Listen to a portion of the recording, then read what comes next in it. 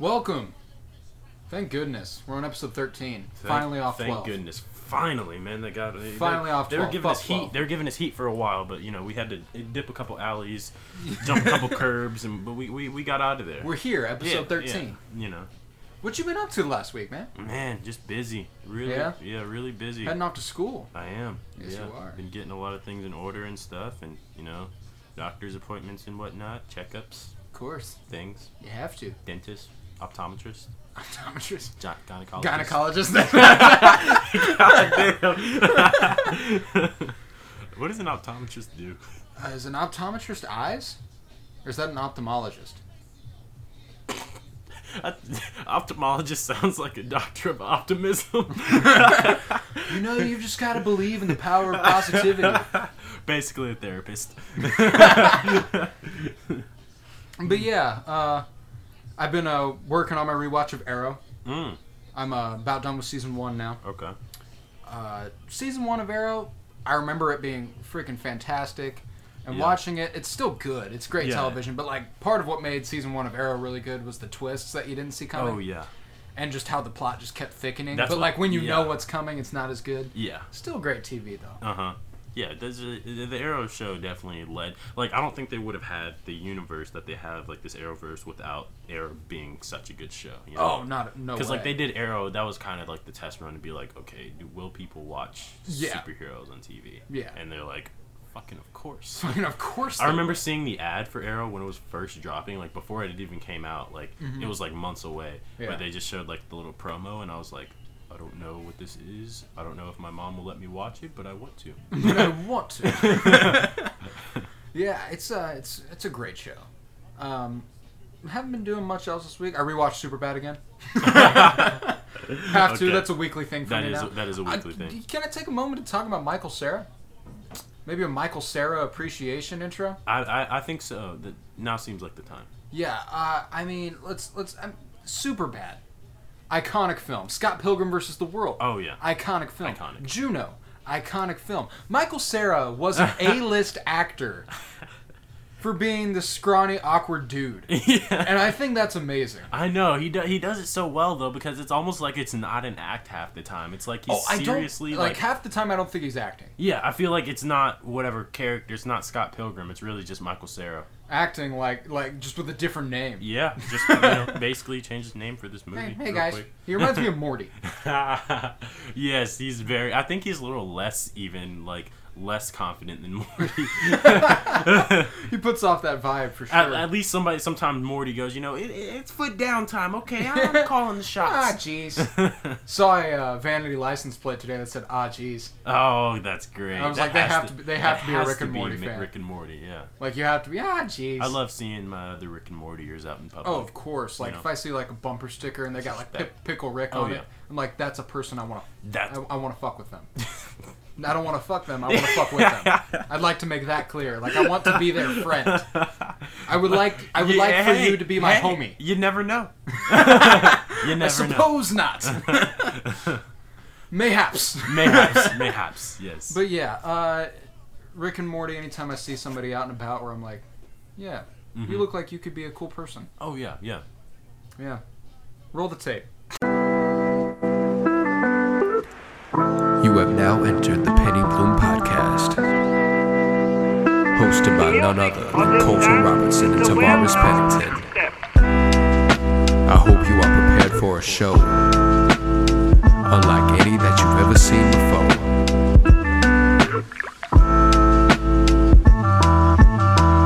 Or heard, I guess it's a podcast. So you aren't going to see anything. So, big trend happening at the moment is the top 50 rappers. Yes. It's hard to rank the top 50 rappers. Nearly impossible. It is impossible. Ranking, you can't do it correctly in any facet. Yeah. There is no correct top 50 list. Of course not. But we're going to talk about it. Yeah, and we're going to make one, obviously. Yeah, and we know you're not going to sit here and listen to all 50 rappers and 50 explanations. So we're going to give you a rundown of our two separate lists, 50 through 35, for this moment. All right? Let's start with your 50. Right. Who's your 50 spot? My 50 spot is Gucci. Gucci Mane. Gucci Mane, that's a good one. That's I figured he deserved to be on the list. His music doesn't necessarily appeal to me, and the reason I ranked him so low is just because I feel like of all of the artists, like, he kind of, like, pioneered a sound, and then it just grew into something beyond anything that he really had ever done, but he is still credited rightly, I think, with, starting it. Absolutely. My 50 was Missy Elliott. Missy Elliott definitely deserved to be on the top 50, I think. And, I mean, her and Lauryn Hill really laid some groundwork for women in the rap game, and Missy Elliott's hard as fuck. So like, I'm always gonna show some love to Missy. What about your 49? Next, I had Lupe Fiasco. Lupe Fiasco, yeah. He's kind of the same. Like, I think coming up, he had the potential to be way higher up this list. Oh yeah, but when I don't know, the trajectory of his career has been a lot different than most other rappers. Because he didn't necessarily get worse over time. His music just evolved a shit ton. Yeah. So much to the point where it wasn't even really, like, palatable for the people who he, was first attracting fans from, like, that sort of fan base, Yeah. But I think he's still a talented rapper. What he's doing now is more sort of on that in the lane of, talking about, like, political shit. Yeah, he's a much more political rapper now. And that's fine. It's just not necessarily, like, what I want to hear from Lupe. Yeah, I get you. He falls at my 48 spot. Okay. Yeah. Yeah, but my 49 was Royce da 5'9". Great artist. Probably should have been higher on mine, but I've never really liked his solo work a lot until The Book of Ryan. Oh, really? But, he definitely deserved to be on the list, too, so I threw him in there. What about your 48? Next, I had Method Man. Method Man is also my next. Really? Yeah. Method Man, he's cold, he did his job. Did great with Wu-Tang. How High was the shit? He was the one in How High, right? Not Redman. Yeah. Mixed up. Okay. Yeah, Method Man... Wait, wasn't it Method Man and Redman? I don't remember. Method Man's is just an actor now. He is just straight up, and I know he's been in a lot of movies and stuff. He's a good actor. Like, he is good. He's good at what he does. Which is crazy. Like, just looking at who he is, how he came up, how he got famous and shit. What about your next spot? Next, I had Raekwon. Raekwon's a lot higher on my list. Really? Yeah. Royce da 5'9" is a lot higher on mine. Spirit of discussion. In the spirit. Yeah, but Raekwon's one of those people who's like, I don't know, like, he's one of those guys you gotta show the love to. Yeah, you gotta show the love to. It's just like, I'm not gonna like sit here and say I like listen to him regularly. Oh yeah, absolutely. Like, I don't listen to Raekwon a ton, but like I think he's nice. Yeah, my next one was Nicki Minaj. Nicki Minaj. I mean, she's just cold as fuck, Yeah, Nicki. She does that thing. I also think she could have been a lot higher on my list too. But I mean, like, yeah, I feel like her solo work kind of lacks though. Like, well, okay, not. It doesn't lack. Like, obviously, she has a good enough solo repertoire to stand up with a lot of good ones. Yeah. But I don't like, know. She doesn't have enough of the iconic shit, Like, she doesn't have a classic album. Exactly. Like, Pink Friday, maybe. The Pink but Friday, like, maybe. And you have to take into account the fact that a lot of her more famous songs from those albums were pop hits. Yeah, exactly. Like really, Super Bass. Yeah, I mean, she went in. She went in at the beginning, good, but they're mainstream pop type shit. Like, it's not really hip hop rap, But when she does, she goes hard. She does. She can go hard. Bees in the trap. Bees in the trap. That was probably one of her, like, one of my favorite of her big rap, like, songs. My favorite Nicki Minaj song, like, easily ever, is Pills and Potions. Pills and Potions. Oh, bro, I love Pills and Potions. Yeah, Pills and Potions. That's the song right there. What's your next? Next artist? Up, I had LL Cool J. LL Cool J is coming up on mine too. I'm gonna knock you out. Mama said knock you out. My next is Common. Common. I can see that. Yeah, Common was one of ours that we kind of like just based the entire list off. Yeah. We were like, would we put him over Common? Yeah. All right. Yeah. Common's actually my next one too. Hey, perfect. Yeah. After that, I had Tyler the Creator at 44. I had him way low. I would like this explanation. The explanation is that just like, while he does obviously have the discography for me, when I'm looking at like pure rap skill, I don't put him crazy high. What? I don't. He's great. Everybody who's met Tyler has said that the dude can rap. Oh, don't get me wrong. I absolutely agree. That's why he's ahead of fucking Lupe Fiasco, Royce da 5'9", Nicki Minaj, Method Man, and Missy Elliott in Common. In Common. And he definitely could have been a lot higher on my list. But, you know, I'm just trying to create some conversation here. Tyler, but like 40s? 40s. He ended up down here. I guarantee there's an artist that is not as good as Tyler above him. Oh, yeah, there is. Okay. There will be. And I will have more explanation for those two. Okay, fair enough. Next, I had Q-Tip. Q-Tip's coming up on mine, too. Yeah, Q-Tip. What's he at on yours, 42? Yeah. Yep, he's my 42. He's my 41. Oh, okay. Yeah, Q-Tip, I feel like he, great frontman for A Tribe Called Quest. Really is the sound of that group, honestly. Oh, my goodness. I love their comeback, too, a couple years ago. It was amazing. That was like right after Fife died. Oh, yeah. And, honestly, Q-Tip... Q-Tank.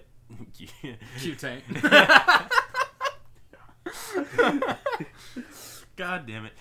Q-Tip, his name recognition alone would put him a lot higher on this list for me personally. His production chops. He's so fucking good behind the board. He's really good. The reason I ranked him so low, though, was just because I feel like he doesn't necessarily... what A Tribe Called Quest stands up to and, the reputation that they have, Q-Tip kind of garners a lot of that on himself. So, I don't want to rank him super high and that be out of how much I like A Tribe Called Quest versus how much I actually like Q-Tip as a singular artist. I get you. Yeah, Q-Tip came at 41 for me, and then my 40 spot was Mac Miller. Okay. Again low. Okay. Again low. Okay. And that's kind of with the same thing as Tyler. I know he had the rap chops. He could definitely spit, but he's just, this is another thing that's applicable to Tyler is just that he's more than just he's more than rap. You know? Yeah. He's got my favorite Tyler album is not a rap album. That's fair. And what I think is Tyler's best album is not a rap album. So when I'm looking at these things, it's not like I'm exactly comparing every artist. Mm-hmm. It's more I think this brings into question when you're ranking your list of greatest artists. Great is the term we're going by, right? Yeah. Greatest artists, hip-hop artists specifically, do you gauge that based on the artist having put out hip-hop, or do you gauge that by the music that the artist put out because they have already solidified themselves as that hip-hop artist? Oh, that's a good point. Because Tyler, from jump, was a straight-up hip-hop artist. Yeah, for and sure. And then he kind of, Cherry Bomb and later kind of went into some different sounds. Absolutely. But when you put out when Tyler puts out an album, it's for rap fans. You know what I mean? Yeah. So I don't obviously I don't know the answer to this question. But it's a complicated question. It is. But yeah, that's the reason Mac Miller and Tyler fall on my list, and it has nothing to do with how they perform because their performing ability, I put them top 25 for sure. Oh yeah. But whenever I look at them, I gauge it by they're so much more than just hip hop. Okay, fair enough. What's next? 39. At 39, I have Wiz Khalifa. Wiz Khalifa. All right. I think Wiz Khalifa has done enough since he put out Black and Yellow. I feel is he had one of those weird Papers. He had one of those weird careers where it's he just put out one absolute smash hit and then he just kept he's just doing built it. off of it. Yeah, he just kept doing it. And when you can keep doing it, it's proven to be a complicated thing for a lot of guys. Oh yeah, It's not as easy as it sounds to keep doing it. Yeah, exactly. And you can you can have an entire list of big, very popular, good Wiz Khalifa songs now. Oh yeah, Wiz is deserving of a top 50 spot. And I feel like he's really only been putting in work this decade, but he has. It's I feel like he's done a lot more than his contemporaries at this point. Yeah. My 39 was Redman. Redman, okay. Again, probably could have gone higher on my list. All these guys I'm going to say probably could have gone higher on my list because the 30 through 50 spot is kind of yeah, they're just there. Yeah. Yeah. But Redman, the dude can spit it, bro. He's hard as fuck. Indeed, yeah. Redman is. And that's kind of where we are from here on out. Like, he's hard as fuck, and that's going to be my explanation. He's hard as fuck. All right, we'll go with that. 38. Next up, I had T.I. T.I., all right. T.I.'s a lot higher on mine. Oh, really? Yeah. T.I. used to actually be my favorite rapper growing up, and, like, he still holds that special place in my heart. But, like, I don't know, like, his sound, for some reason, I don't know if I grew, like, tired of it or what, but it just, I don't know, it doesn't fit the same. Yeah, I mean, also his evolution as an artist, he hasn't changed a lot. Yeah. I mean, and he doesn't really have to. Like, that's not what I expect out of T.I., you know? Like, he's hard as fuck. He's kind of gotten more into that political sort of rap too, kind of like Lupe, but I feel like he does it with more of a foot still in like kind of the music that he used to make. Yeah. With that being said, I've listened to some of his more recent projects and comparing that to like I don't know him talking about nonsense and ignorant shit. It's just not as good. It's just more fun. Yeah, it's just more fun. And like I listened to it and I was like, this is good. Like I like it, but it's not something that I think I ever want to really listen to again. You know? Yeah, and I've gotten to a point where a lot of music is like that. Like, I'll give this one listen. Yeah. And I'll appreciate that listen. But I'm probably not going to listen to it much more. Yeah, you know, it's like, you know, I respect what you've done. Yeah. My next spot was Big Boy. Big Boy. He didn't even make my list. Didn't make your list, huh? No. Yeah, I think he a lot of shine gets taken off of him for being second to Andre 3000. Which is, yeah. I'm sure Andre's in your top 10. Like, you'll see. Okay. It's top 5. It's top 5. Fair enough. I can see that. But just because Andre 3000's one of the fucking goats doesn't mean the other guy wasn't bad. You know? Yeah. It doesn't mean he wasn't bad. It doesn't. Yeah, like he was nice as fuck with it, Big Boy. I mean, he wasn't. Some tracks he would kill it over Andre 3 Stacks, and like more often than not, obviously not the case. Yeah. But Big Boy still dope as fuck. Okay, yeah, I can get that. I think Big Boy has really good producing chops too. What was that? I never actually listened to his solo project that he put The out. one that just came out recently, like Boomiverse or something like that? Yeah, Boomiverse. How was that? It was pretty good. Okay. It was one of those ones where I listened to it once and I didn't go back to it much, you know? It's called Boomiverse. It also came out on the same day as Pretty Girls Like Trap Music and Control. That was a bad decision on his end. I guess he couldn't have really known with SZA. He's not really competing with her. Yeah.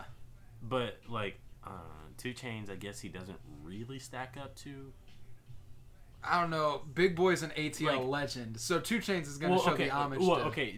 with like, he doesn't stack up to 2 Chainz influence right now. Oh yeah. 2 Chainz puts out an album, you're going to get a notification from Apple Music being like 2 Chainz dropped an album. For Big sure. Boy, probably not. Probably not. So it's like, yeah, with I don't know. It's hard to think about. Yeah, it's hard to say. What was your next spot here? Next I had 37 spot is where we're at. Schoolboy Q. Schoolboy Q, good choice. Good choice. Yeah. He didn't quite make my top 50. He was close. Really? Yeah. Huh. Close, didn't quite make it. I think Schoolboy, like, he's very underrated. Like, almost, like, not obviously to an Isaiah Rashad level, but, like, TDE just has these artists that, like, are, like, have such a specific sound. Like, Reason, I think, is one of those. Sir, probably. Ooh, yeah. Schoolboy is one of them. Absol, too. Even J-Rock. They, like, part of why I think TDE is such a good label is because they kind of curate their sound so that no artist sounds alike really at all, but they all kind of like they blend. They blend, yeah. They blend. And Schoolboy Q is just kind of like the fucking the dude. Like I don't know. Like he can kind of do what he wants there. I don't know how else to put it. 100%. Yeah, I got you. Next on my list was Killer Mike. Wait, are we recording? Yeah. Oh shit. Wait, what number is Killer Mike? Killer Mike for me was 37. Shit, yeah. Yeah. Killer Mike is 37 for me too. Hey, he's cold. He runs Run the Jewels. He does. He definitely does. And he's hard as fuck with it. I actually have a friend who just recently, like, he was into like hard, heavy rock like shit. Yeah. Like Oh, then he's gonna fuck with Run the Jewels. And he's just like recently been getting into more like rap, but obviously, you know, like coming from a rock background, like I was like, I know what type of rap I think he'll like. And I gave him Run the Jewels, and he was listening to him, and he's like, dude, I've listened to like their first 2 albums, and like this shit is fucking insane. I love it. And I was like, yep, that's exactly. They're like, if you're mad or anything, want to get out any emotions, you know, ooh, dude, Run the Jewels. Legend has it. That's such a good song. Hear what I say. Oh, it's so good. Yeah. Fuck, dude. I love Run the Jewels. But yeah, that's why Killer Mike climbs up to 37 for me. He's also he's a well-educated man too. He is. Have you watched his Netflix smart. Series? I haven't watched it, but I've seen him on a different documentary. I can't remember what it is, where he kind of talks about all the stuff he does outside of rap and like, he's a stand-up guy. Yeah, for sure. What? Who came next on your list? Next, I had Chance the Rapper. Chance the Rapper? Chance the Rapper. Yes. Funny that when we talk about it, I don't think Chance the Rapper made my top 50. I'm not gonna lie, it was rough. It was rough going for Chance. I'm not gonna lie, because I had him started out like kind of early, like 20s, I think, and then just got moved down. Just kept getting bumped down. Yeah, and I was like, you know, Chance on a great, like on a list where you think about great rappers, I don't feel like a lot of rappers out now have had to do much to kind of surpass where Chance is. Yeah, which is weird because Chance kind of has that reputation where you think, you know, he's like a mainstay or someone who's like, you know, it's Chance the Rapper, but like he doesn't, like, he doesn't really have that if you think about it in real terms. What kind of ruined him for me is that like he can be so incredibly corny that it pains me. I'm like, man. Like, he had a tweet today that said some shit like, don't accept no from a person who doesn't have the authority to say yes. And I was just like, okay, good advice, but like, all right. I don't need my motivational quotes. I definitely get that. Like, that makes me like a Debbie Downer, and I get that for me to be like, all right, dude. So what sucks about it is that, like, take Coloring Book. When Coloring Book came out, I was like, this shit's fucking great. Yeah. You know, normal Coloring Book shit. A couple years passed, and I'm just like maybe like at the beginning of this year, I stopped being able to really listen or really enjoy Coloring Book like I used to. You know what I mean? Yeah, it didn't age the way you would have wanted it to. Yeah. And I don't get why. I don't get why either, because I'm like, these songs are like, I mean, I used to think they were good. Like, I used to think they were great. Like, they were all phenomenal. But now I listen to it, and I'm kind of just like, it's all right. Like, All Night. Okay, that was bad from the beginning. Yeah, that was like, all night I've been drinking, all night I've been Actually, drinking, I kind of liked that song for a hot second. I did too, for like a quick second, and then like I was like, all right, yeah. I think I played it on someone, and they were like, God, this is awful. And I was like, no, this is good. And then you kept listening, you're like, huh, maybe it is. Exactly. I was just like, was I blinded? A couple days later, I'm like, okay, like the hook is catchy, but like other than that, yeah. Yeah. So Chance had that happen, but once he put out Big Day, I don't know how, but he like multiplied his corniness. Oh, like, big time! Like this was a level up in the corny department for Chance. Yeah. I mean, it was good. Like it was. It's another one of those albums where I listened to it once and I was just kind of like, all right. Yeah. And I hated that. I've been thinking about that because Chance. Like I've been going back to like YBN Corday's album, like Freddie Gibbs' album, like all these other albums, and I'm like, I just don't feel compelled to go back to the Big Day. I think I've just like outgrown it. Yeah, like I think I've outgrown what Chance's audience Chance used to be like your guy. Oh, that like, he was my favorite. For a second, you were like Chance. I'm taking Chance over everyone. Yeah, and I was like, okay, you know, could you put up? Yeah, now he's not even in my top 50 best rappers of all time. That's crazy. Yeah, and like I don't even get it. I don't know why. Like it's just something about him recently. I'm just not as impressed as I used to be. Yeah, I'm not either, and like I still no hate. Like he's still a good artist. Yeah, like, and his music he's making, it's definitely good. It's top notch music. Yeah, but I'm not fucking with it. I kind of just gave him the benefit of the doubt and was like, I think he should be on my list, just because like I don't know. even his old stuff, like yeah, you go back and listen to 10 Day or Acid Rap, there's no corniness whatsoever. Oh no, like that shit was fire. You're just like, oh, this is a good this album. dude had bars, and I'm hoping punchlines, just punchline after punchline on Acid Rap. It was fucking amazing. Acid Rap was incredible, but I'm hoping he'll make a comeback because like when you think about it, like he's only put out one. He's put out one album. I want to say I'm just gonna start saying it's like bad, like because like I don't know, like it wasn't bad, but it's like it wasn't as good as it should have been. Yeah. So like you put out one flop album. I think as an artist you can still recover from that. People big have time. a ton. All like the time. I don't think that it's you know far-fetched to see him put out another album that's a lot like that's more like Acid Rap or oh I don't either, especially after the reaction to Big Day. Yeah, he came out and said that Acid Rap's the best album of all time. Oh really? Yeah, like from his perspective, he thinks Acid Rap's the best album of all time. So I'm imagining that now that like you know he's here in a couple years, he'll have been married for a while. Yeah, settle down. But he won't talk about my wife as much. But like that could be worse. Then he's like, oh, what if he like tries to replicate Acid Rap? Oh no! Now we're just diving into this terrible rabbit hole. I'm gonna go next, and my next was Nipsey Hussle. Nipsey Hussle, okay.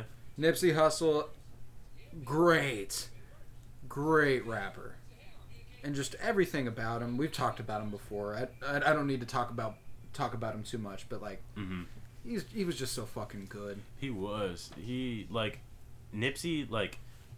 I regret the fact that, like, obviously, I've known of Nipsey Hussle for a long time. Like, even before I listened to his music, like, I knew his name, which kind of was crazy to me when he died, and people were like, "Who was Nipsey Hussle?" And I'm like, "He's you never even heard of Nipsey Hussle?" Yeah, I'm like, he's like been here. Like, he didn't just pop up like 2 years ago. Like, no, he has been rapping for a long time now.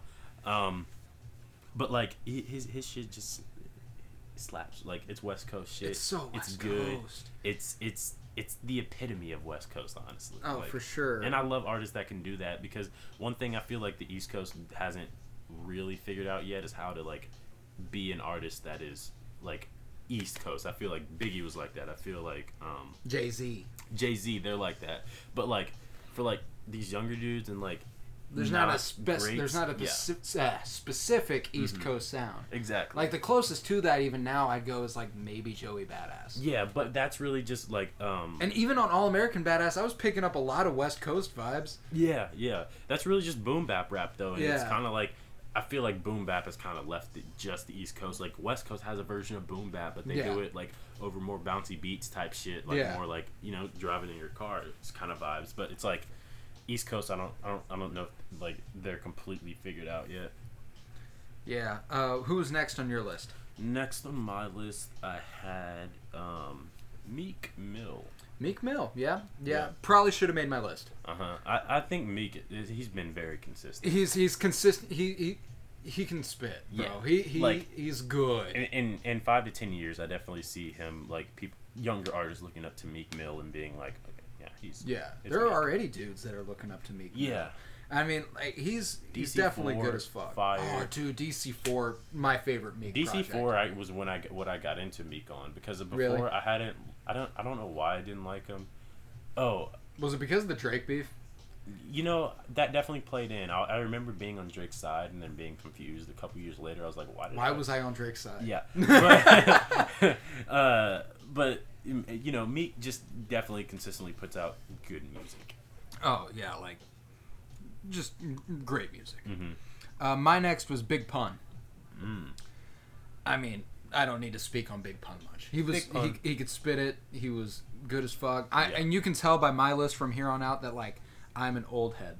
I like 90s rap. 90s and early 2000s, that's my shit. And you'll be able to tell because from here on out, not a lot of young guys. Oh, really? Not a lot. Okay. You shall see. We shall. That was my 35. Who's your 35? Next up, I had No Name. No Name. Yeah. All right. Yeah, for sure. I fuck with her. She's good. Yeah, I think, like, you know, even for however underground she may seem, like, people, because there are a lot of people who don't know her name either, you know what I mean? Yeah, for sure. And I feel like she's not necessarily, like, the child of Lauryn Hill, but, like, She seems like she's damn she's close. carrying that shit on, like, no matter what. Like, she's taking, like, that, I feel like that sound that Lauryn Hill had. She reminds me very Miseducation.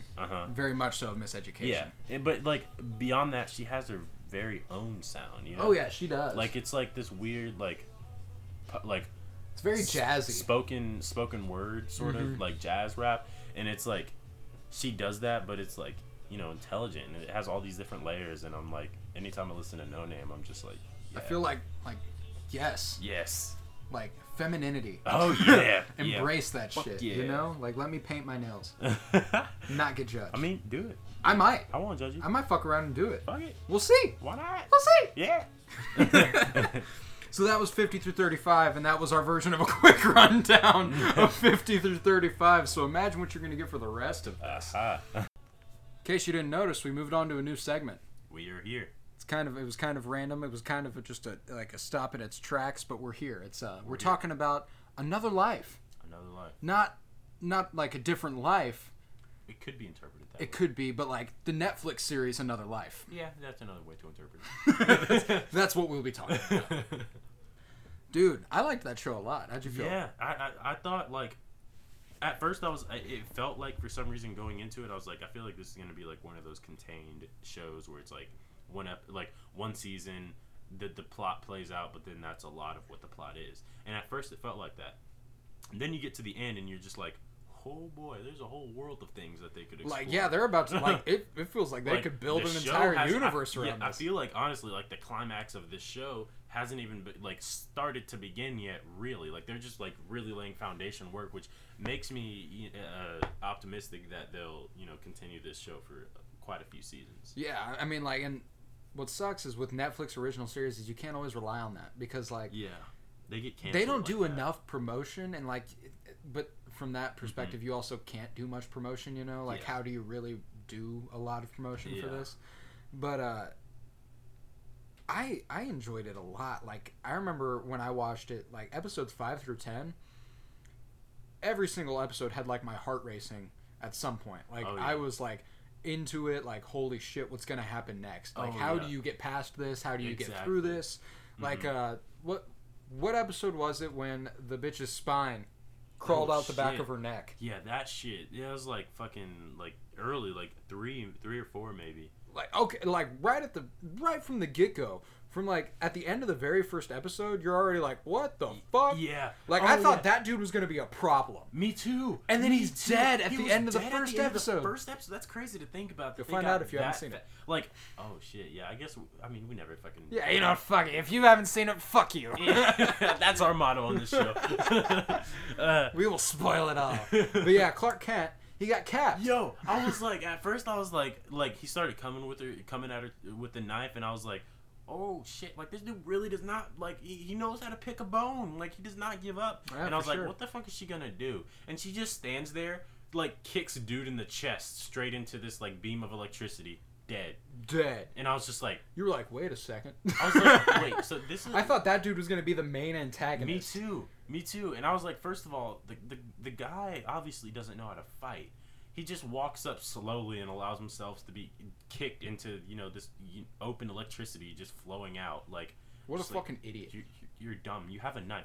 If you have a knife, you don't walk slowly towards the person you're gonna murder. No, you murder them. Yeah, you murder them. You run. You jog. You don't walk. Pep in your step. Maybe a little speed walk. A speed walk. You know, you get the arms moving there. You can't give them time to process what you're about to do.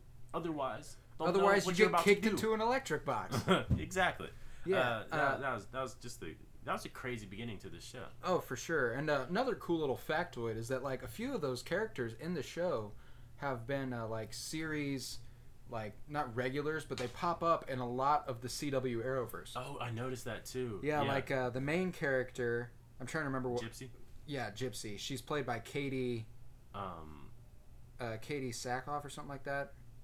I think her name. Here, let me look it up real quick. She plays Amunet Black in The Flash. I thought I recognized her. I did too. I couldn't place it though. I was like that's a Nico, right? Yes, Nico. I remember that's weird because like thinking of Amunet Black in the CW universe and then her character Nico. Dude, I loved Amunet Black. I did too. She was really dope. But I was like, she looks so familiar. But I was like, I don't know what I've seen her in. I've seen her in something, I'm sure. Yeah, I kind of brushed it off too until I was rewatching Flash, and I was like, oh shit, Yeah. it's Nico. But yeah, I mean, and then Clark Kent, like I said a second ago, he's the main antagonist for the first episode. And then he gets capped. Jessica Camacho she's the girl who plays Gypsy. She plays Gypsy. Yeah. I remember when me and my cousin were first watching The Flash, like when Gypsy popped up, we like went on Google and like straight up Googled her because we were like, bro, she's like who is this? So fucking hot. Turns out she's actually like fucking 32. Like, is she really? Yeah, she's like up there, and I was like, she looks like maybe 27. Yeah. Well, the cast is astounding. Yeah. You also have Justin Chatwin, who is in Shameless. He's a very big deal in the show Shameless, and he does a great job. I mean, Jake Abel as Sasha. Sasha was an interesting character. Sasha was very interesting. Yeah, he was. I know him from the I'm Number 4 movie. You ever see that? Mm-hmm. Yeah. Sasha was a very interesting character. Actually, I feel like with his character, they wanted to make it so that. I don't know. It was weird. They wanted to make it so that he kind of fulfilled his mission because like he was so dead set on it. For sure. Once he did, like I think the message was that like, hey, like don't just run into these things. Like you think you know what you're doing, but you don't. Yeah, like that dude had no business being in space. No, I don't know why they brought him. He was just supposed to be a politician that like was running. He was gonna come home and run for president. Yeah. Like, yo, if you're going to space on a mission to communicate with aliens on a different planet... Probably not a good time to create, political... Yeah, like, this isn't your political platform, yeah, bro. Exactly. You're not going to be like, I made peace with the aliens. No. Elect me. Exactly, and it's I am your overlord. How did they kill Sasha? What did they do? I don't even remember. I watched this a few weeks ago, and I watched it all in a day. Yeah. So, like, I don't even exactly remember. Yeah, I watched it pretty quick, too. Probably 2 or 3 All days. I remember is, like, the drills that came out of his eyes. That was the freakiest shit. I was like, what the fuck is happening? Me too. Like, there were so many things in the show where I was just like, wait, yeah, why? I was like, what is going on right now? Like, what's weird about this show, my favorite thing was that it just went so many different directions. Like, oh, yeah. It was just, like, all this shit just happens, and then you're like, what in the fuck? It was the most outlandish like, shit, the too. drugs, like, when they got high on the planet. Dude, and that shit was dope, there, though. And then they started just, like, being like, and I was like, and, like, they were talking, like, mad shit to each other, too. And I was like... They were like, if you'd ever lead, this whole team would die. I know. And, like, they don't tell you that they've been, like, inebriated, but I'm just like, what? It was kind of implied. Like, I picked up on the vibe. Yeah, I picked they up were on clearly it high. But, like, I was just like, what in the world? That was a nice little twist, too. And then at the end, when the guy who was having a lot of leg pain... Oh, yeah. He was hilarious. I brought the drug on the ship, and then they were all having the party where he simulated the entire thing. I was so confused. And then he goes back, and they pull a her. Uh-huh. They pull a her? They pull the her. I was like, I was sitting there watching it, and you could see them kind of hinting it from the beginning. Oh, yeah. And I was like, but they won't. I was like, but like, this a part of you was like, do it. Honestly, I wasn't. I was like, your hand goes through this. Like, yeah, like he's a hologram. When I watch other shows where they try to pull the her, and it's like, oh, it's AI, but it's like a fully functioning like robot or android or something. And I'm like, okay, I can get behind this. I can see it, but then when it's like a hologram, I'm just like, okay. It was very interesting to see unfold, because I also got the vibe that, like, when he manifests as a hologram, like, it seemed like you could almost, like, touch him. Yeah, yeah. And it would be, like, normal. Uh-huh. Which was, like, I mean, this is obviously a science fiction show, so, like, I don't really know, but when he, like, turned himself into her husband... Yeah. I was like, no, when that happened, stop. I was like, oh, this is weird. I was like it got weird. Like, it got like House of Cards uncomfortable. Mm-hmm. And then, like, she was going with it, and I was like... Remember in House of Cards when Frank Underwood and his wife egged the security guard into a threesome? Oh, yeah. That was probably the single weirdest Because what was the point? the whole time? Well, okay, I think the point was to be like, they're that close with Meachum. But I was like, I feel like I understood that without having to go this far. Oh, yeah, exactly. And, like, it's another one of those instances where they didn't, like, directly say anything. They just start leading up to it, and you're like, you were like, wait a second. No. No. You're like, no. And then like him and Frank like kiss, and you're like, what? You're like, wait a second. And then he turns around and kisses Claire, and you're like, oh shit, whoa. You're like, dude, this is crazy. And then they had like another one of those exact moments in this show where you're like, oh. And what's funny is like House of Cards really prepped me for that moment too, because I was like, oh yeah, they're about to fuck. Yeah, all three of them. Oh, that one I was ready for that, but that was still another one of those when I was like, why are they like doing all this though? Like, what is the storyline? Yeah, I mean, because the way especially in this show, like I didn't really pick up on the vibe that she was fucking with one of those dudes. Not even either. Both. I was like, at first, like the way that they led up into it, they're just kind of like, oh, like, you can tell that both of them have a crush, and they kind of get into a dispute. And then he's like, oh, but I've got a girlfriend. And I was like, that sounds like a lie. You were like, yeah, I have a girlfriend. She lives in Canada. You can meet her when she's in town. But, and then he just, like, goes up, kisses her, and I'm like, oh, shit, he's about to be pissed. And, like, you could tell he kind of was. And then she's like, why not both? And yeah, no, like, she was like, oh. She said that. She goes, like, he was like, I'm gonna go, and she was like, you don't have to. And I was like, like, if I'm that dude, the other dude, I would be like, wait a second. I know, I'd be like, Yeah, I get that you're okay with it, but like, it took a lot for me to make that move, and it looks like it worked out to some extent. So like, let's not like, you know. Also, if I'm the dude who like kissed her and then she was like, no, the other guy doesn't have to leave, I'd be like, wait a second. I kissed you. Yeah, exactly. And but then they kissed, so I was like, oh. Then they made it even more awkward when they were about to have like sex or whatever for the first time, and the guy's like, oh, I've never done this before. And I was like, wait, you look like you're pushing 30, bro. like, bro, you can't be a day under 31. I'm just like, oh, this is weird. And then they had the threesome scene. I was just like, okay, I saw it coming, but like, this is still kind of weird, but I'm okay with it now, I guess. Yeah, like, I'm like, all right, like, I'm immune. Yeah, but it still felt like the story was going nowhere. Like, I felt like it was just kind of happening, and I was like, okay, I get why it's happening, I get that it's happening, I'm okay with it, but like, why? Yeah, and that was definitely something about the show. Like, the plot mechanics weren't all there. Like, there were some things where you're just like, that doesn't make sense, but you can easily brush it off because it didn't really matter. Yeah. And that's another reason I really liked the show too was visually it was very appealing. Visually, it was super interesting. Like the giant crystalline structure. Oh yeah. Those are fucking beautiful. Mm-hmm. Like, super dope television. And then the other planet that they were on when they were high as fuck under like all those plants and stuff. Yeah. That was beautiful. It was.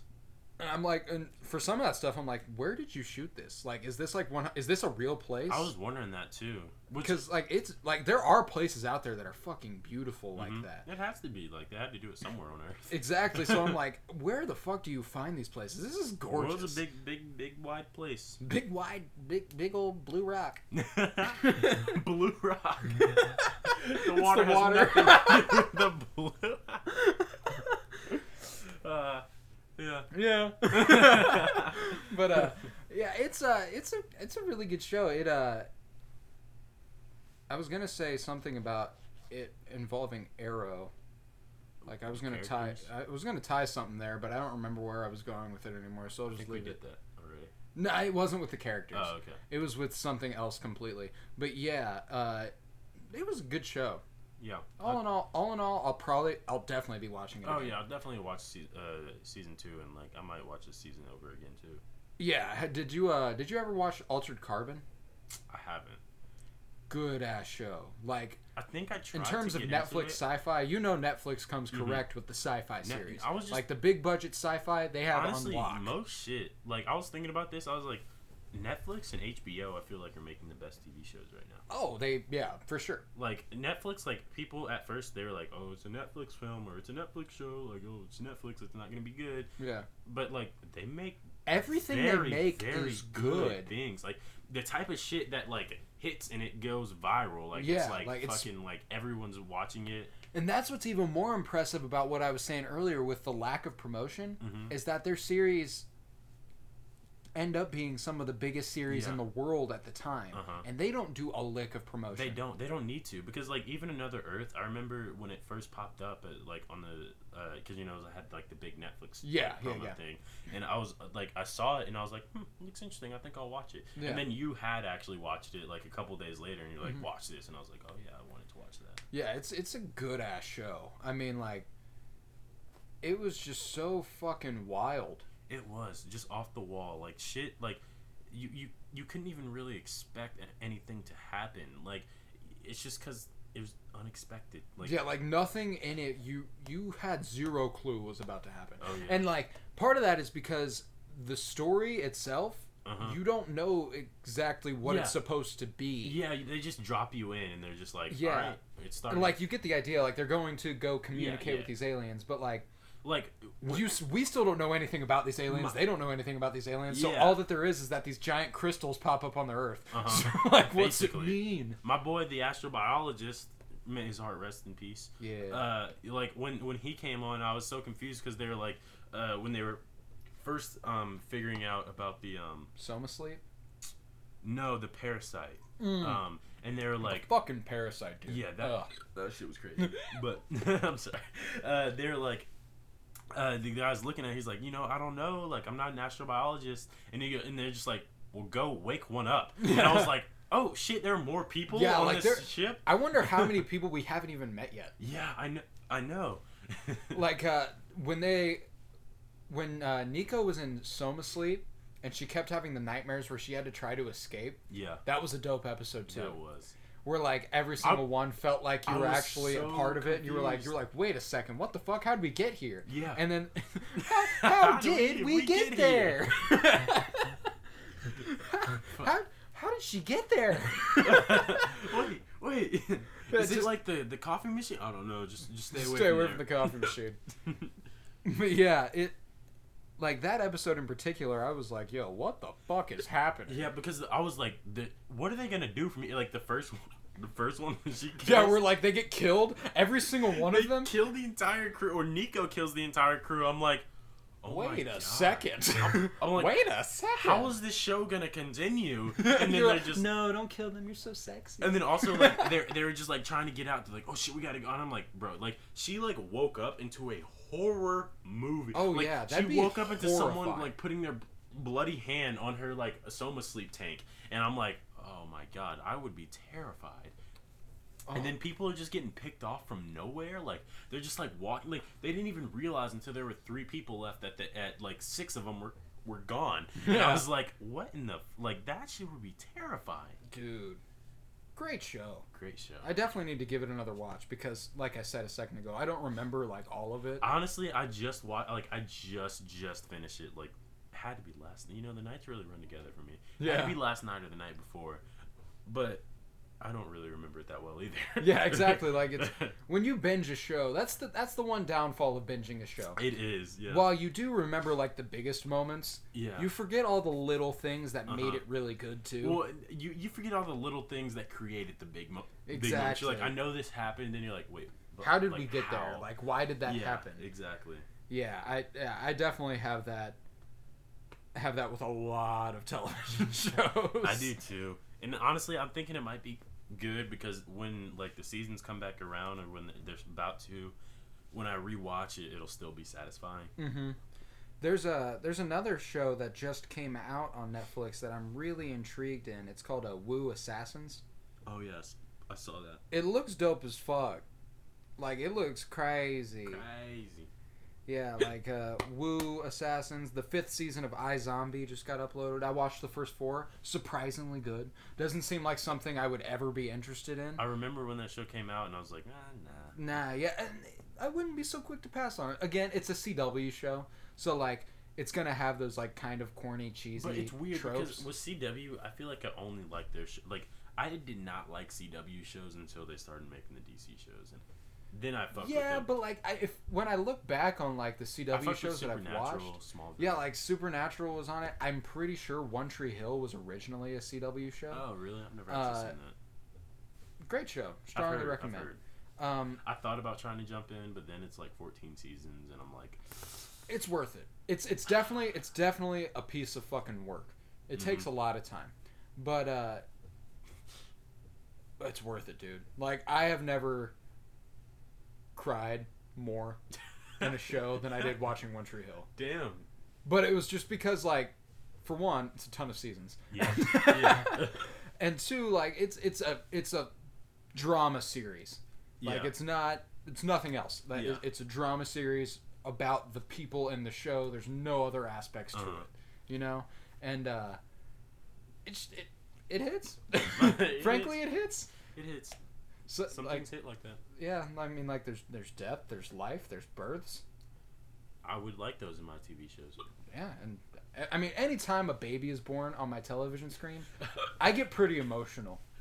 I'm like, it's a baby. Fuck, man. It's alive now. It's alive now. Like when I see a little mama. Wasn't it alive in the womb? You fucking pro whatever it is. But like it's when like a mom is like holding her baby right after she's giving birth, like on a TV show, I'm just like, oh, this is so cute. I don't think it's not a baby. It's a baby. This is a baby in her arms. Babies around. Another great Netflix original that we've talked about multiple times, The Umbrella Academy. So good. So fucking good. Great.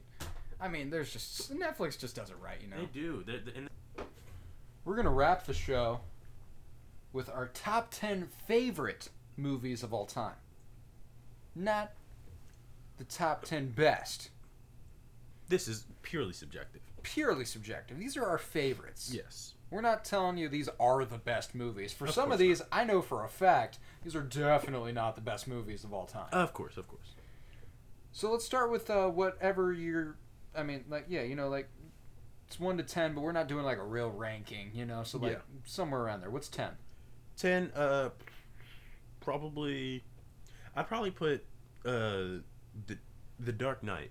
The Dark Knight Dark movie. Knight. It's a struggle for me because I hesitate to rank, like, series movies. Yeah, saga movies with, you know, like, standalone movies because I just think that it's easier to do a well-done standalone movie than to, you know, continue a movie in a saga. Yeah. But The Dark Knight was a masterpiece. I think it's the best superhero film ever made. I tend to agree. Because it almost cracked my top 10 too. Yeah, and I just like even before I knew how to tell what a good movie was, I feel like I knew that was a good movie. That was a good movie. I've watched that movie like a ridiculous amount of times. I thought I watched it a lot, and then I met a guy up at college who like could just recite lines from the movie. Like, well, I used to be able to actor. recite lines. Like I could watch the movie 21 Jump Street and like say it as it was happening. Oh my god! Like people hated watching that movie with me, and I know they did. But I was just like, this guy gave the whole like Joker monologue at the end of the movie. Like I was just like, oh my god! Like what the fuck? And he like acted with it too. It was like really creepy, and I was like, why? Like why are you a math major? Like, but yeah, whatever. What was how I got these scars? What was your number 10? My number 10, I'm gonna throw The Greatest Showman at that. Okay. Yeah, I mean, I know this isn't exactly like, oh my god, The Greatest Showman, what a fucking great movie. Yeah. But I'm a sucker for a musical. Okay. You know, and it's a comfort movie. It is. It's not just like, oh my god, this is so good. But like, you know, if I just want to like settle down, watch a film, I'm gonna watch The Greatest Showman. Okay. It's a good go-to. My problem with musical, like I like musicals when it's good music, but it's hard for me to sit through musicals sometimes.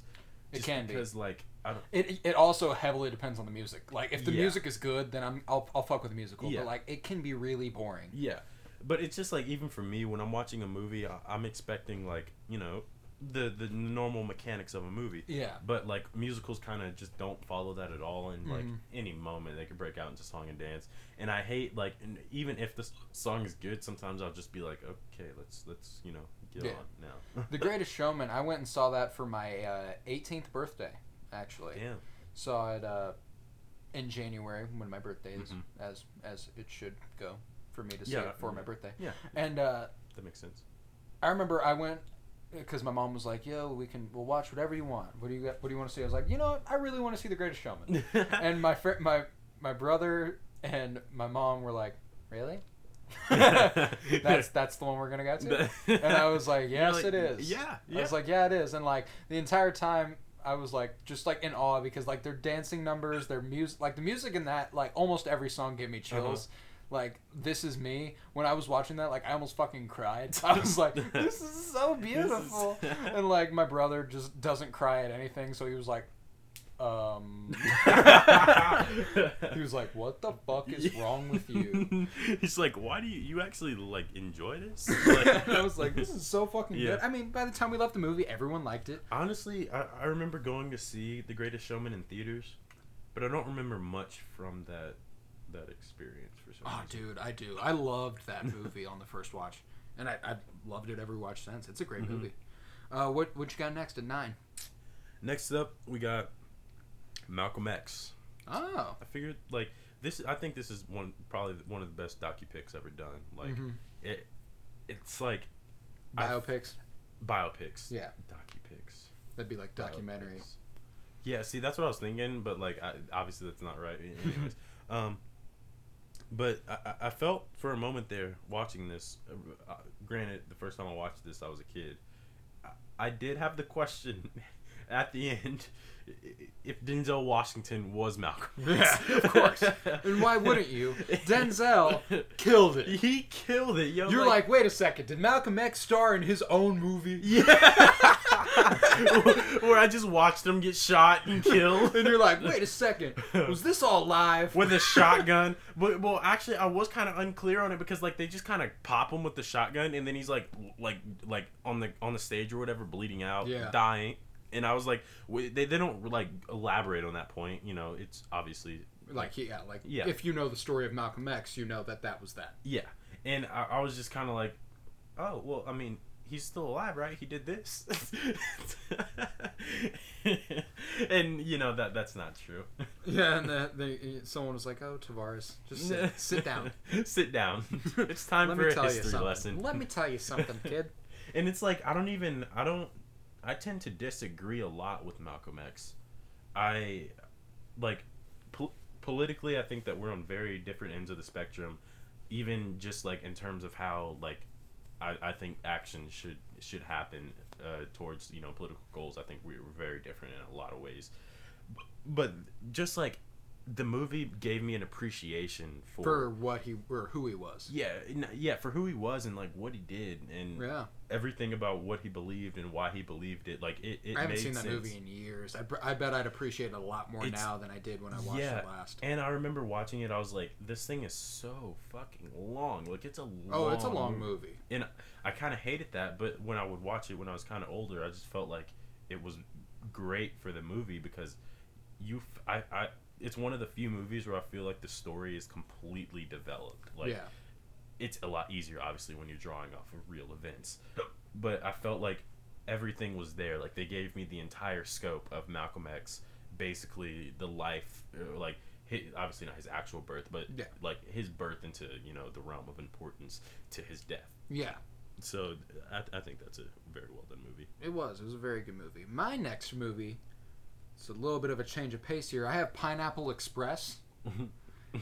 Bro, fucking love Pineapple Express. Give me Seth Rogen and James Franco together. It's going to be hilarious. Oh, dude, you have to watch Pineapple Express. Yeah, I've never seen that. You have to. I seen it. Have you ever heard me say I seen it? I think so. I'm sure. It's from Pineapple Express. Oh, okay. Science, bitches. That's another Pineapple Express quote that I throw out every once in a while. See, I'm one of those weird Seth Rogen watchers who I think like one of his best movies is The Green Hornet. Dude, The Green Hornet's the shit though. Like it is. Like that shit is fun. Also, we were talking about it a while ago and said we were gonna watch it. look for the DVD. Don't have it. Really? We're gonna find a different way to watch it. Yeah, we'll find the Green Hornet. But yeah, I love Seth Rogen. I kind of hesitate though when I do see a movie by Seth Rogen because I know he has a lot in there that are like kind of like The Interview. Oh, I fucking love The Interview. Oh my god! Like as a serious piece of like movie or like just it's comedically. fucking hilarious. Yeah, it's hilarious, but it's just kind of like I don't always want to watch like I get you. that brand of comedy because it is funny, but sometimes like when I like you can tell just from my list like I'm more into movies that are like serious. Oh yeah, like, for sure. I don't know what it is, but I like movies that are very deliberate. I've got a pretty balance. I've got a pretty good balance here of like serious and comedy. Mm-hmm. But yeah, Pineapple Express. I love most anything with Seth Rogen. Love Knocked Up. Oh yeah. Love Pineapple Express. Love The Green Hornet. Love the Neighbors movies. Like he's like if he's gonna be in a movie, it's gonna be funny as shit, and I'm gonna enjoy. Oh yeah, it, yeah. You know? Seth Rogen's legendary. But yeah, Pineapple Express, all time stoner comedy. I had to throw it in there. Yep. You know? Yeah. You had to. What's next up for you? Next up, we had Moonlight. Moonlight, great. Man. That movie is just like the most picture perfect view of melancholy. God, like it's sad. I'm sad gonna tell you right now. Like when you get done watching that movie, you're gonna like do a lot of rethinking about just life, everything, your place in it. You know how you feel about things. Do I belong here? Yeah. But I remember. So I actually watched that movie the day that I moved back into school from winter break, and my roommate wasn't back yet, and I don't like the way that we were set up. Like it was kind of like, oh, well, I mean, my roommate's not back. I'm not gonna go do anything. Just wait for him to show up. So I was like, you know what? He's got like 2 hours left. And he'll be here. I'll watch this movie real quick. I heard it's pretty good. For sure. And I was not ready. Not fucking ready. Because like it takes you through like so many different emotions, and I'm just I've never felt like so like spent. Yeah, just spent. Like, God. Yeah, I'm just like, oh my, like it felt like after you binge watch Euphoria, like God. Exactly. Even the end of the movie is supposed to be like a happy. Look up. Yeah, it's supposed to be a look up, but you're still just kind of like. It's still so bleak. Like, it doesn't matter how good this guy's life can get from here on out. He's already had such a shitty life. That like, no matter what, I'm going to feel bad. Yeah. Just like, oh, man, I've never seen, like, that sort of character development in a movie.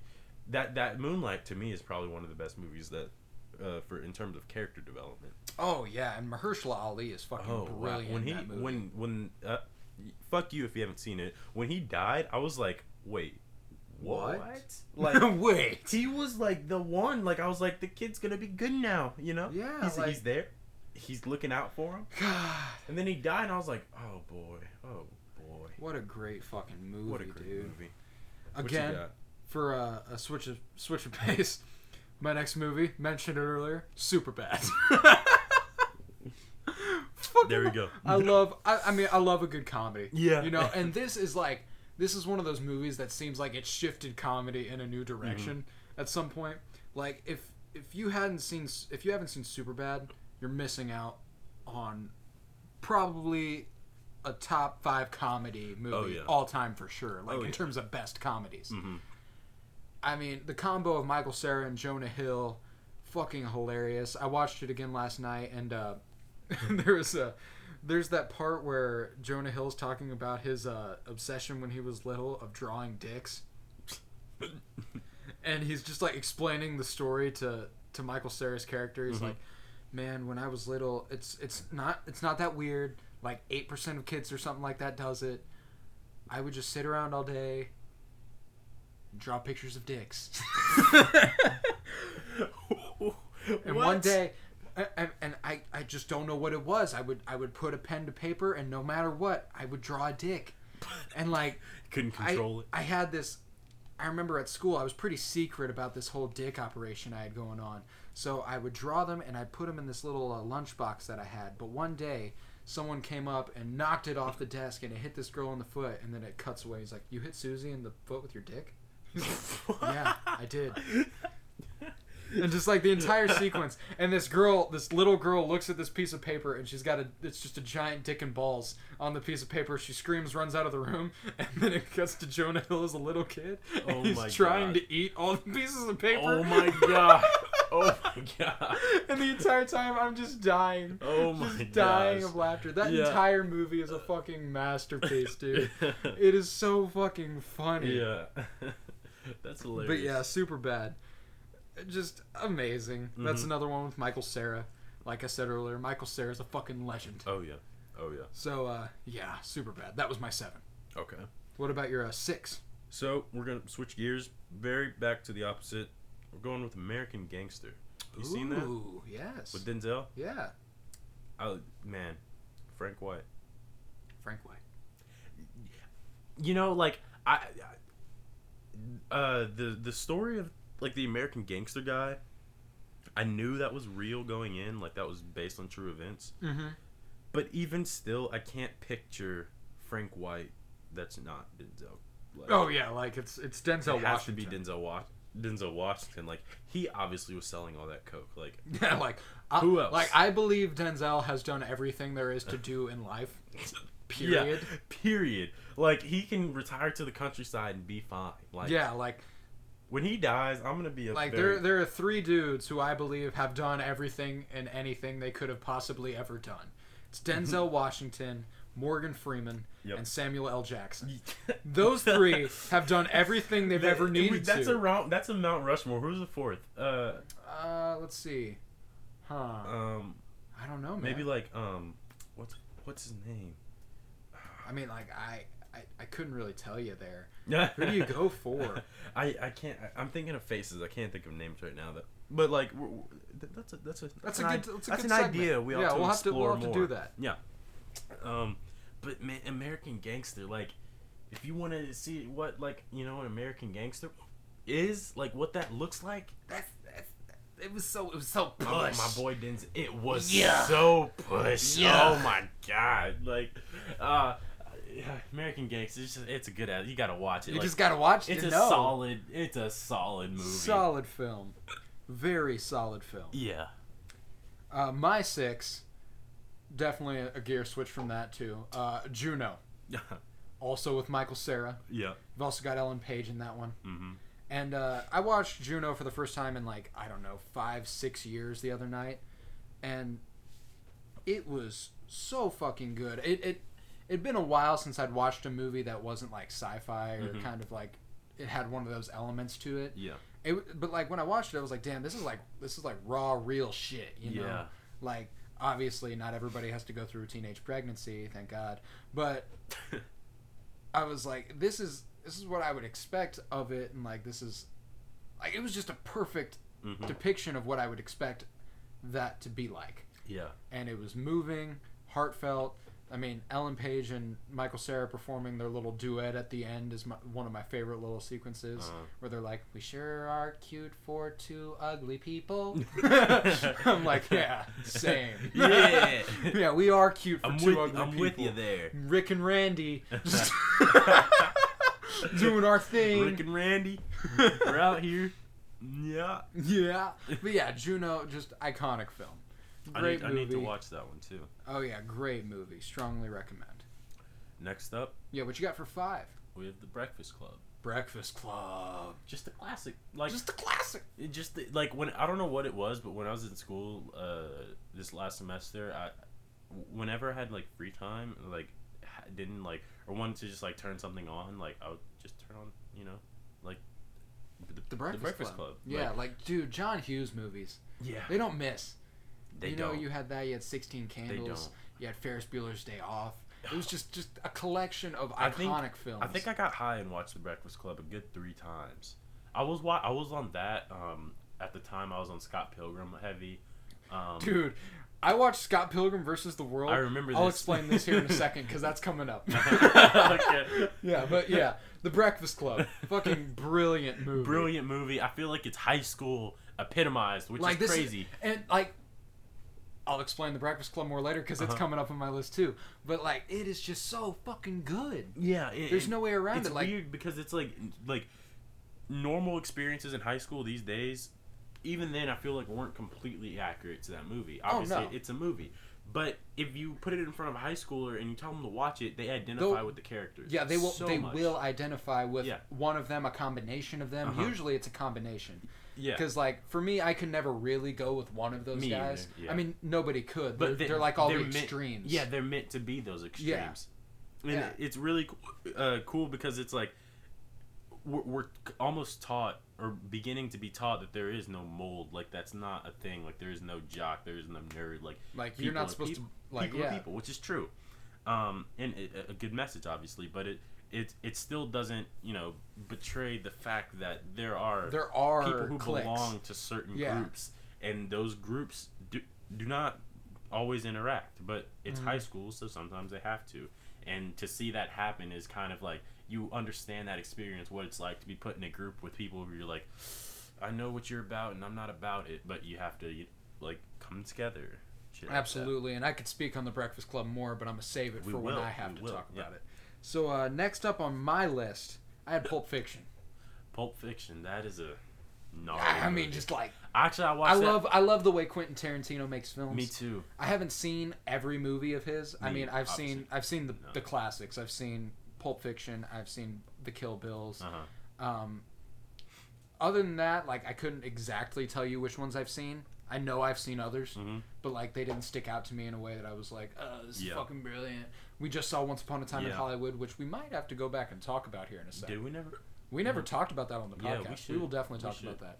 But Pulp Fiction, I mean, like John Travolta and again Samuel L. Jackson.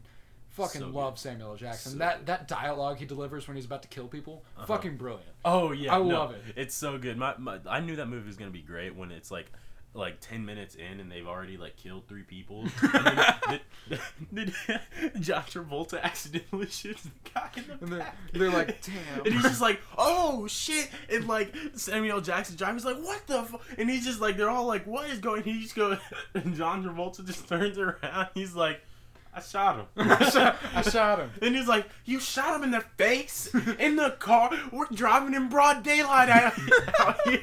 And I was like, oh, what the fuck? Dude, and what's funny is like, that's kind of how most Tarantino film, like the best Tarantino films, they have a dynamic between 2 main dudes. Yeah, they do. You know? And like, they just do that. And it's fucking funny they every just do time. That, yeah. And then they have like this third random character that ties in. But it's like you and don't then understand why they they're end up there. being like the biggest deal. Exactly, but then it's Tarantino has a formula, and it works. It works. Like usually with those like with directors and formulas and stuff. Like after a couple movies, I'm like, okay, you're just making the same shit. But he's making completely radically different shit. Like so we're good. talking about from Book of Eli to Once Upon a Time in Hollywood. From he didn't make. It wasn't 12 Years a Slave he made, was it? It was it was Django Unchained. Django. It was we go from Django to like Pulp Fiction. Like these are movies that are radically these are not different. the same. Yeah, and it's like I love it. I love it. Kill Bill is like fucking Kill way Bill's out of left field. Like just so fucking crazy. I actually haven't seen all of the Kill Bills. Oh, they're so good. Strongly recommend. I need to. What comes up next on your list? This is your is this your 5? Or was the last one your Pulp 5? Fiction was why we were talking about that. And that was yours. Yeah, Pulp Fiction was my 5. So what's next on your list? Oh, I put Breakfast Club on my list twice for some reason. Oh no, that's a mistake. That is a you mistake. Fucked up. You're an idiot. Fuck, shit. Okay. You're fucking stupid. Next up, we got Silence of the Lambs. Ooh, that's one I didn't expect, but I dig. I watched that for the first time, and Pulp Fiction. I don't think I mentioned that. I watched both of these movies for the first time this year actually. And like honestly, like Silence of the Lambs, I was like, I've heard about this movie. I know it's good, and I just sat down and like watched it one day. I think I was supposed to be doing homework, and I wanted to procrastinate, so I was like, you know, fuck it, I'll just watch this movie real quick. Yeah. And like it's just like by the end of it, I was like, wow. Wow.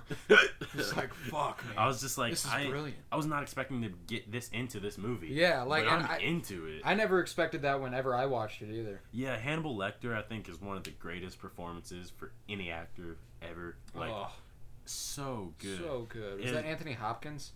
That played him? I think so. That sounds familiar. Yeah, it was. That movie is like really weird too, because I'm not normally into like movies that deal with that sort of subject matter, But it was like, it went through so many twists and turns and shit, and I was just like, wow, this is a well done film. It was a well done film, and especially for the time, like the time that it came out, I feel like it was way ahead of its time. Oh, it was. In terms of not only writing, but also like the directing that they were doing, because the camera shots just blew me away. Like, if like when you watch that movie, you'll notice that they focus a lot on people's faces, and they'll like zoom in. So it's like, if it's Hannibal Lecter talking, like you'll be like uncomfortably close to his face, and like it's supposed to make you uncomfortable. Yeah, like because that's who he was. The movie is uncomfortable. The characters are uncomfortable. These situations are very uncomfortable. So it's like, I just love like when directors play with the camera like that to make you kind of feel to mirror the movie. mirror what it's supposed to feel like. Yeah, exactly. So like, that movie is very well done in my opinion. Very good movie. Coming in at my 5 spot. This is a little corny, again, but like every musical is. I got La La Land. La La Land, great movie. I fucking love La La Land. Every time I think about La La Land, I remember like, what was that? Winter break senior year? Yeah, you put me on to La La Land. Yeah, winter break senior year. Me and you. It was like 3 a.m. We're on a street. We're going and getting coffee. Yeah, we're going and getting coffee and watching La La Land. It was 3 a.m. your time. It was 4 a.m. my time. Oh yes, because I was in North Carolina at the time, and I was just like, at that point in my life, like I was just staying up every night, all night, doing who knows what, drinking coffee, making cookies, just doing some hood rat shit. Doing hood rat shit, yes. And so like one night I was just like, I'm gonna watch it, and you're just like, I'm gonna watch it with you. And we were like, we live. It was like a live tweeting. Yeah, like back live and forth. Tweeted us watching La La Land. That was. I mean, I love Ryan Gosling. Oh, He's a great actor. I did too. He's good in anything. Fucking love Emma Stone. Oh. Practically anything she's in. But yeah, it was that was the first musical that I watched, and I was like, "Yo, that wasn't boring as shit." Me too. That was because like that was like a musical. Like they did the dance numbers, they did like tap dancing, like they did some musical shit. Yeah. Like I just loved watching it. Like just it was so visually appealing. Yeah. Like there's this shot that's like so minuscule for the movie, like doesn't matter at all. But Emma Stone's like walking. It's at the very beginning. She's walking to the club where Gosling's playing the piano, and she stops outside of it, and there's like these red lights just shining all around her, and she's like the focus in this blue dress, and it's just beautiful, like the contrast between the red and the blue. And I was just like, every time I think about the movie, I think about that shot. I think about them overlooking the fucking observatory and stuff like that.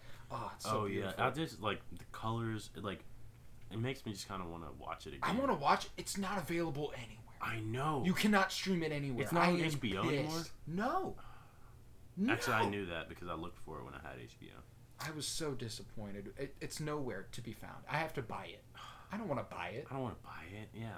It's worth it, but I don't want to buy it. Like, I definitely want... The amount of times that I've wanted to watch it, I know it'd be worth it. It would totally be worth it. I need to start buying movies, honestly. I don't really buy movies anymore. Oh, I own several movies. Really? Yeah, we'll get to some that I do own. Okay.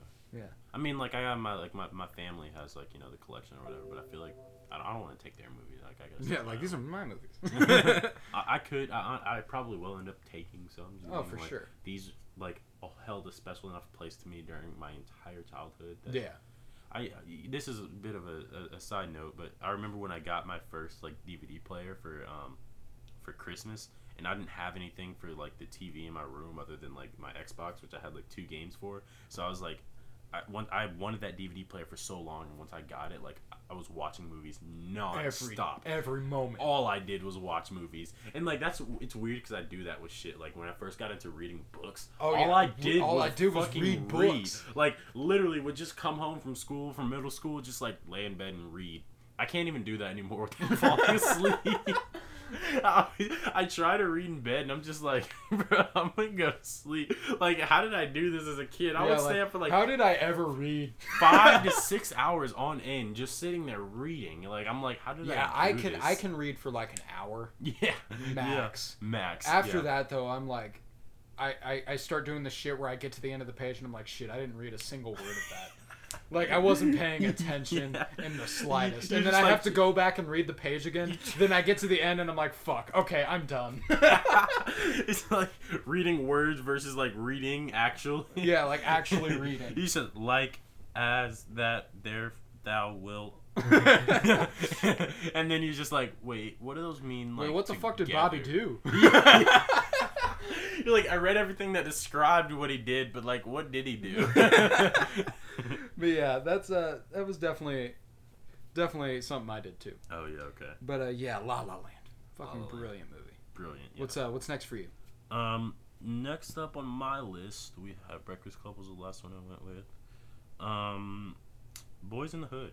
Oh, Boys in the Hood, so fucking good. Boys in the Hood. That probably the first movie I ever teared up on. Like, I'm not gonna lie, I knew about the scene and everything the first time I watched it because like I knew about the movie for a while before like my mom actually let me watch it. Like, Yeah. You know, fair enough. It's not a kid's movie. No, not at all.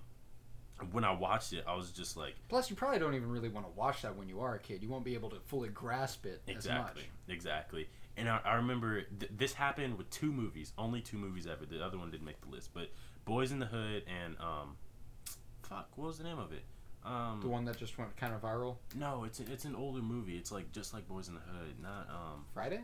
No, it's like up there. I mean, I know that's not just like Boys in the Hood, Yeah. but it had Ice Cube in it. It's like up the alley of Boys in the Hood. It's like similar story. It had Menace to Society? Menace to Society. Yes. That one. These are the only two movies that after I watched them, I was just like in such emotional turmoil. I just had to go like write. Like I was like, Yeah.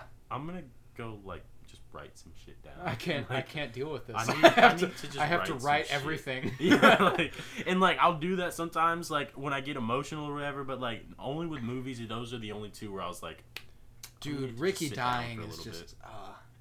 God. Ricky fucks me up every time. That scream, Ricky. Fuck, dude. Man, and like when he was when Cuba Gooding Jr. was in his room, just throwing punches and shit, Yes. and like I was just like, God.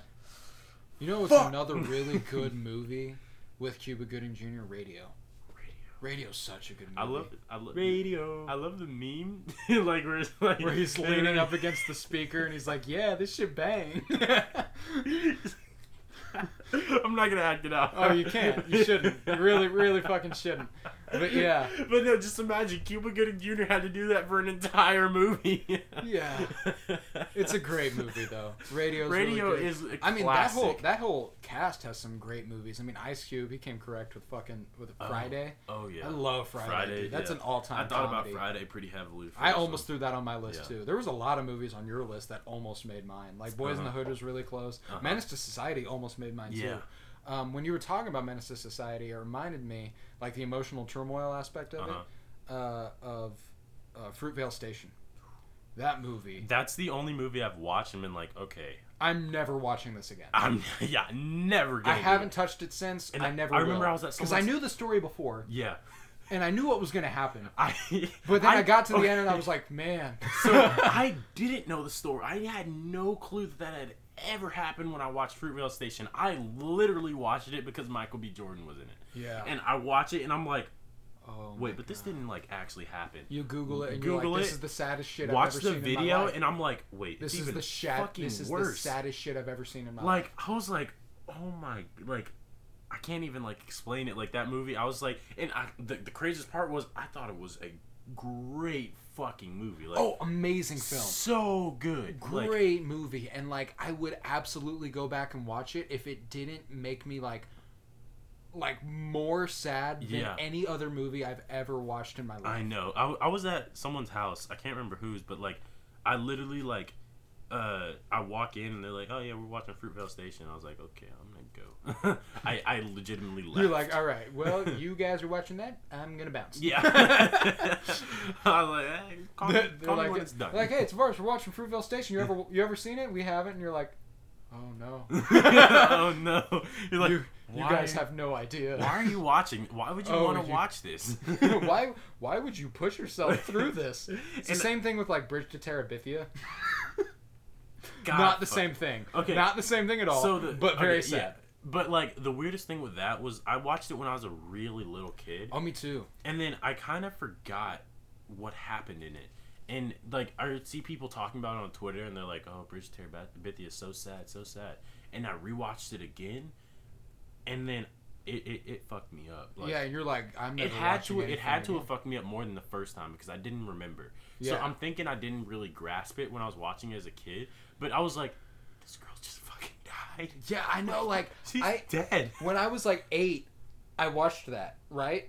Because I mean, it's a bridge to a fantasy land. Is it a Disney movie? Yeah. Yeah. I was like, they just killed. I was like, this should not be a Disney movie. I've watched it once since I was 8. I watched it about a year ago now. I think I watched it maybe 6 months ago. And I like didn't really watch it. It was just kind of on, you know. See, that's because I can't pay attention to it. Like, it will fuck me up that bad. Yeah, I watched it because I wanted to pay attention to it because I was like, you know what? Like, this is a pretty like this is like largely talked about movie, so I want to like get into it, make sure I know. Like, I think I fell asleep. I think I watched that like I think I watched it at my ex-girlfriend's house at like 2 a.m. and I like fell asleep and I was like, shit.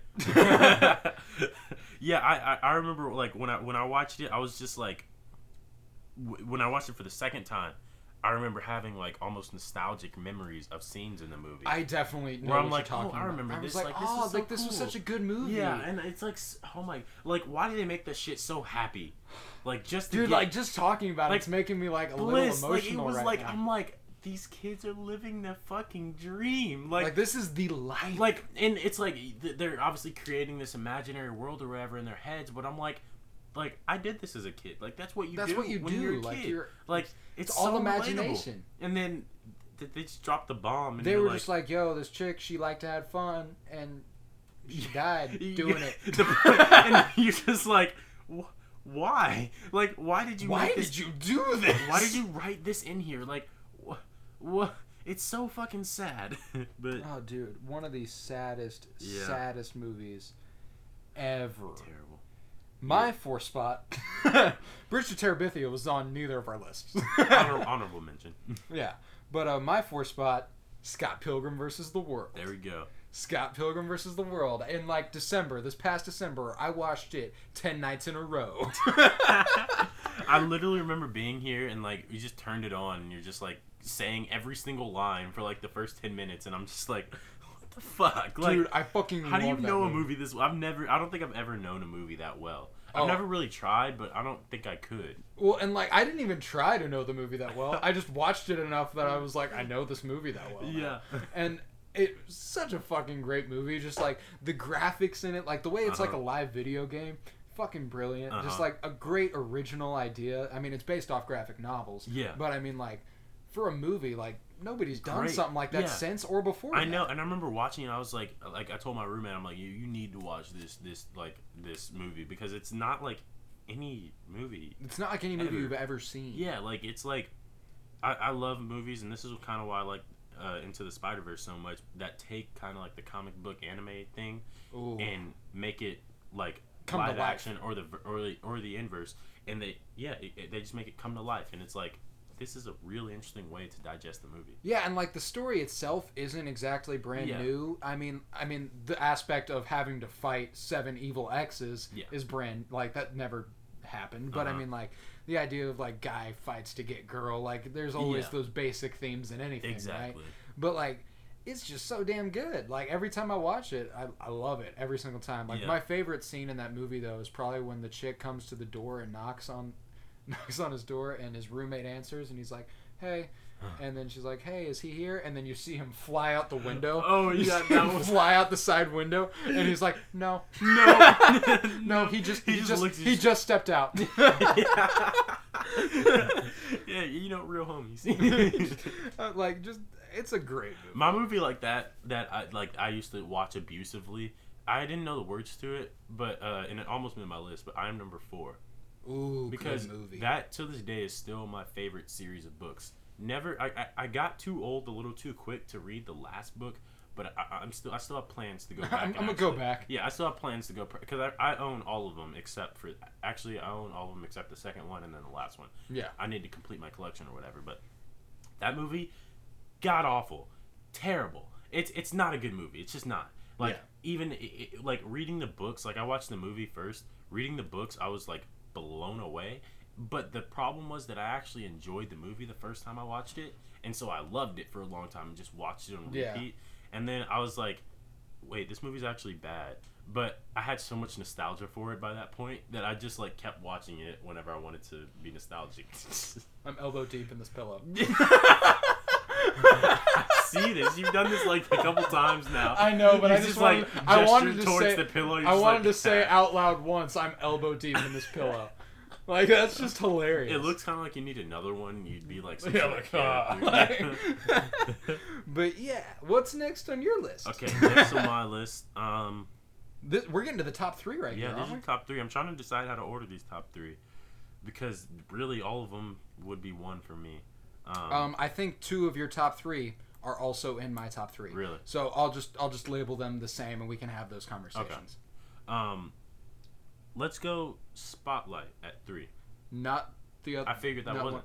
That's a great movie though. Yeah, Spotlight. I'm so mad they took that off Netflix. Wasn't it Netflix? No, it wasn't. But like, that is like one of the movies that made me sure that I wanted to be like a writer. Yeah. Like not even just a journalist. Like the way that they portray it. Just wanted to be able to write. Yeah, I was just like telling these sorts of stories. Like Spotlight was such a great movie because I felt like it was so contained, and obviously this is another like movie based off of like real events. I have a couple of those. Yeah, you have a few that are like based on true stories. I guess I like those sort of movies, but it just like showed me like the importance of telling a story. Like you know what I mean? Like them like exposing the Catholic Church and shit. At first I was like, when I watched it, I just kind of went in blind. And I was like, why? Like, I don't really... The Catholic Church, like, that's what this is about. This seems boring. And then I just kept watching, and I was like, oh, shit. Oh, shit. Oh, so this is dope. Like, this shit is dope. And, like, it's one of the best movies if you want to know what it's like to be a journalist. Like, what it means to tell a story, what you need to tell a story. And it's like, I don't know. It's just a super well-done movie, in my opinion. Like, it was one of my favorite movie for a very long time. And then the other 2 came along. Very well said. I don't think I need to add much commentary to that. Yeah, it's just all about the importance of telling the story. It is. And that's all. That's exactly what I got from it. Like almost to a T, what I got from it. So, enough said. Enough said there. Enough said. For my 3, this is another one that we share. Interstellar. God, fucking great that movie. Fucking movie. Dude, bro. These last 3 are... My top 3 are all movies that, like, immediately after I got done watching them, like, for the first time, I was like, this is one of my favorite movies of all time. I did that like, with all 3 of these. I can't go back against these. These are my 3 and it was like, favorite I don't even, movies like, if someone asked me, like, I don't even question it. I don't think heavily into why it's my favorite. These are my favorite movies. It's my favorite. Yeah. And I'm just like, I've attached myself to this movie to a point where, like, if you ask me and, like, I say something else, I feel uncomfortable about it. Yeah. Like, if I don't say these 3 for my top 3, it's not right. Yeah. You know? Like, if I ever say a different 3, I'm wrong. Yeah. Don't trust me. Trust what previous me said. But yeah, Interstellar. Bonkers movie. God, like, what was I remember that when I first watched this movie, I remember when it came out, I never watched it just because it seemed kind of boring. Like, me too. Like I never felt like I would be into it. We watched it in Mr. Heidi's physics class. I watched it in Mr. Dorsch's AP physics class. Yes, bro. Was that your first time watching it? Yes. And it was broken up. It was like broken up into the 50-minute chunks. Yeah. But every day I was like, I cannot wait to go to AP physics. Me either. And I had it 7th hour, like end of the day, like every day I'm like, oh, I'm getting to watch Interstellar, and like what happened? Because it's a long movie. It took us like 5 class periods to get through it. It took us a whole week. And I remember on that Friday I had a debate tournament, so I had to leave before 7th hour, which meant I didn't get to see the end of the movie. And so I literally, like, I pirated the shit out of that movie, and I watched it. I watched it. Oh, yeah, you had to. That night, I think I had a tournament the next day, watching the entire movie, because I just started over from jump, and I was like... good. That part, like, towards the middle where they went down on that planet, and a bunch of time passed... That was the craziest shit. Dude, that fucked me up. That was the like, I was so, like... Where he saw the video from his daughter as a grown woman.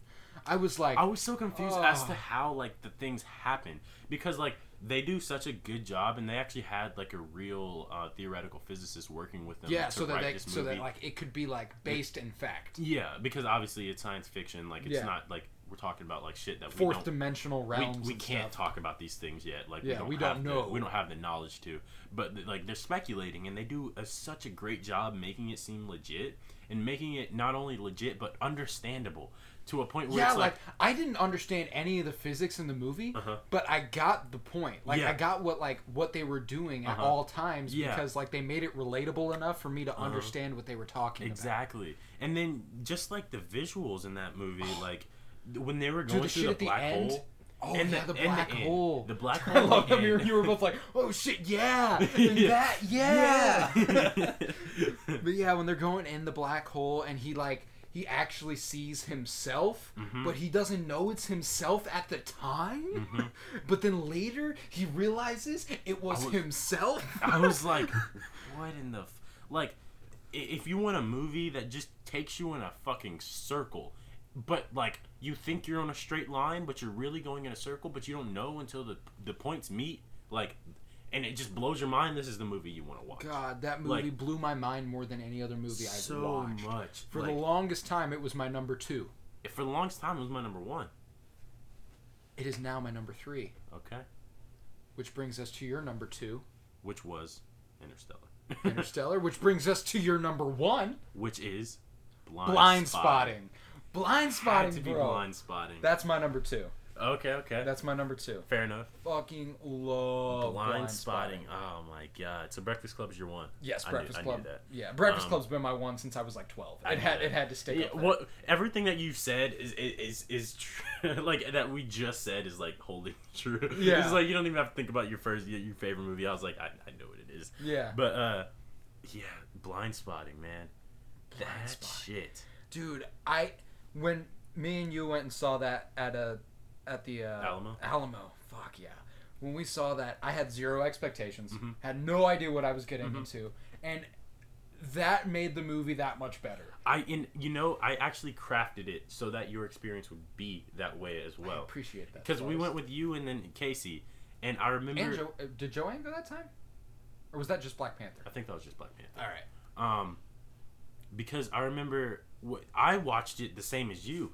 No expectations whatsoever. No idea what was going to happen. I literally just seen the trailer. Yes.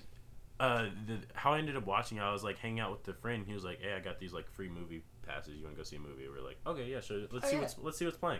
Okay, not shit was playing. Yeah. Nothing. And I was like, man, this sucks. And then we saw this one movie called Blind Spotting. We were like, looks okay enough. If we're gonna I wouldn't have bought a ticket for that movie. 100% after seeing the trailer, would not have bought a ticket. But just because it was free, I went and watched it. There were like 3 people in the theater. Nobody was there. It was showing at AMC too, and like just watched it and got done, and I was like, bro, that's one of those movies like it ended. I remember after it ended and we got on the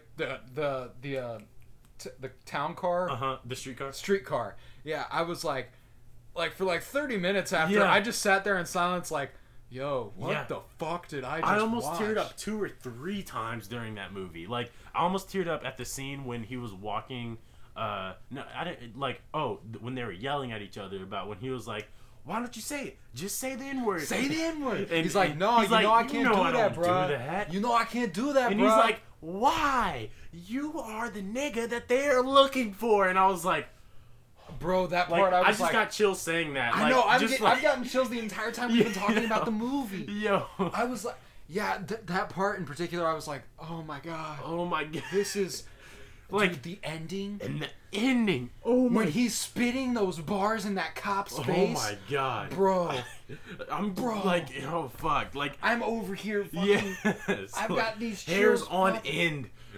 I was like, just like... The way that they, like, tied rap in made it not corny at all and still made it meaningful. Like, I was like, bro, like, this is, like, you all, like, did this perfect. Daveed Diggs and Rafael Casal deserved all the awards. And, like, these dudes are not filmmakers. They're rappers. They're actually rappers. Like, Daveed Diggs is the lead man for Clipping. Rafael Casal also raps. I'm not sure what his group is, but they both do like a ton of solo shit. They like grew up together in Oakland. So the movie is set in Oakland. Oh, and it felt, dude, Oakland is a planet of its own. Oh my god, and you felt that in this movie. That was the purpose. Like I've watched them give interviews about the movie, and they're like, yeah, like going into this, like one of the first before like we even got the plot down, like what we wanted to show was we Oakland. knew it was primarily going to be Oakland. Like we just wanted to give a taste of Oakland, and we wanted it to be straight Oakland. And I was like, it fucking was. It like, fucking was. And I've been to Oakland, and the shit feels like Blind Spotting. Like, I was on fucking, I think it was called Maple Street or whatever, like the main street in Oakland. Like, I've been there. The shit feels and looks the exact same. Like, they shot this movie. Yeah, they shot the entirety of the movie in Oakland. Like, just, and it's crazy for an indie film like that, because nobody knows anything about that movie. I've met one person who's seen that movie. Really? One person. I showed Malik that movie, and it was just one of those movies where I was like, I think it's just good enough that he'll be enticed. But dude, he fucking flipped for it by the end. Yes, he was like, do you remember when he told you about it? Yeah. Bro, did we all watch that together? No, I didn't watch it. Oh, okay, but yeah, I showed Malik that movie, and he was like, oh my god, my anxiety, the anxiety that comes with the first time you watch that movie is unmatched. It is unmatched, dude. Holy I have never been so like on the verge of an anxiety attack during a movie. Oh my god, me either. I was just like, oh my.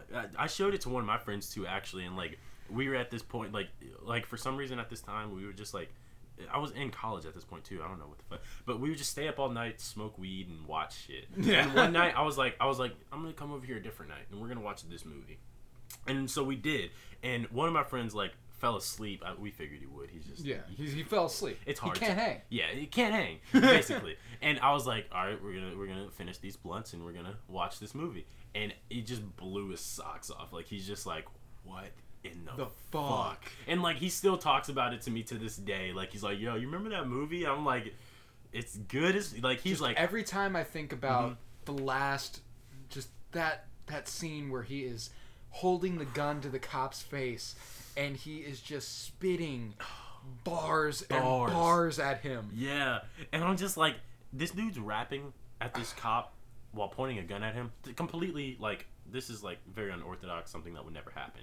But they made it feel so real. Like, they made it feel like there was, like, stakes. And you're like, this is something that could actually happen. Like, he's like, I don't know, like... And then when he doesn't shoot him and he's like, I'm not you. Yeah. I was like, oh fuck yeah! And like, I started like crying right then. I was like, God damn! The way that the movie ends too, it's like just like pure bliss because he's like leaving town limits. He's like, haha, like I'm off probation, like everything is good. Oh yeah, we didn't even mention that. Like the entire movie is set over the course of 4 days. 3 days. 3 days, yeah. And it's like, what in the like how? Oh, I guess 4 was the last day that he's off probation. Oh yeah. But you're just like, what in the fuck? And I remember him and the other guy were like on bad terms at the moment, and like he had just witnessed everying go down. Like it's a huge moment. He was like, damn, and they're what just, the fuck? Yeah, they're just sitting in the truck, and he's just like, you good? He's like, what the fuck's going on? You out here holding guns to people's faces? I'm the one driving. Yeah.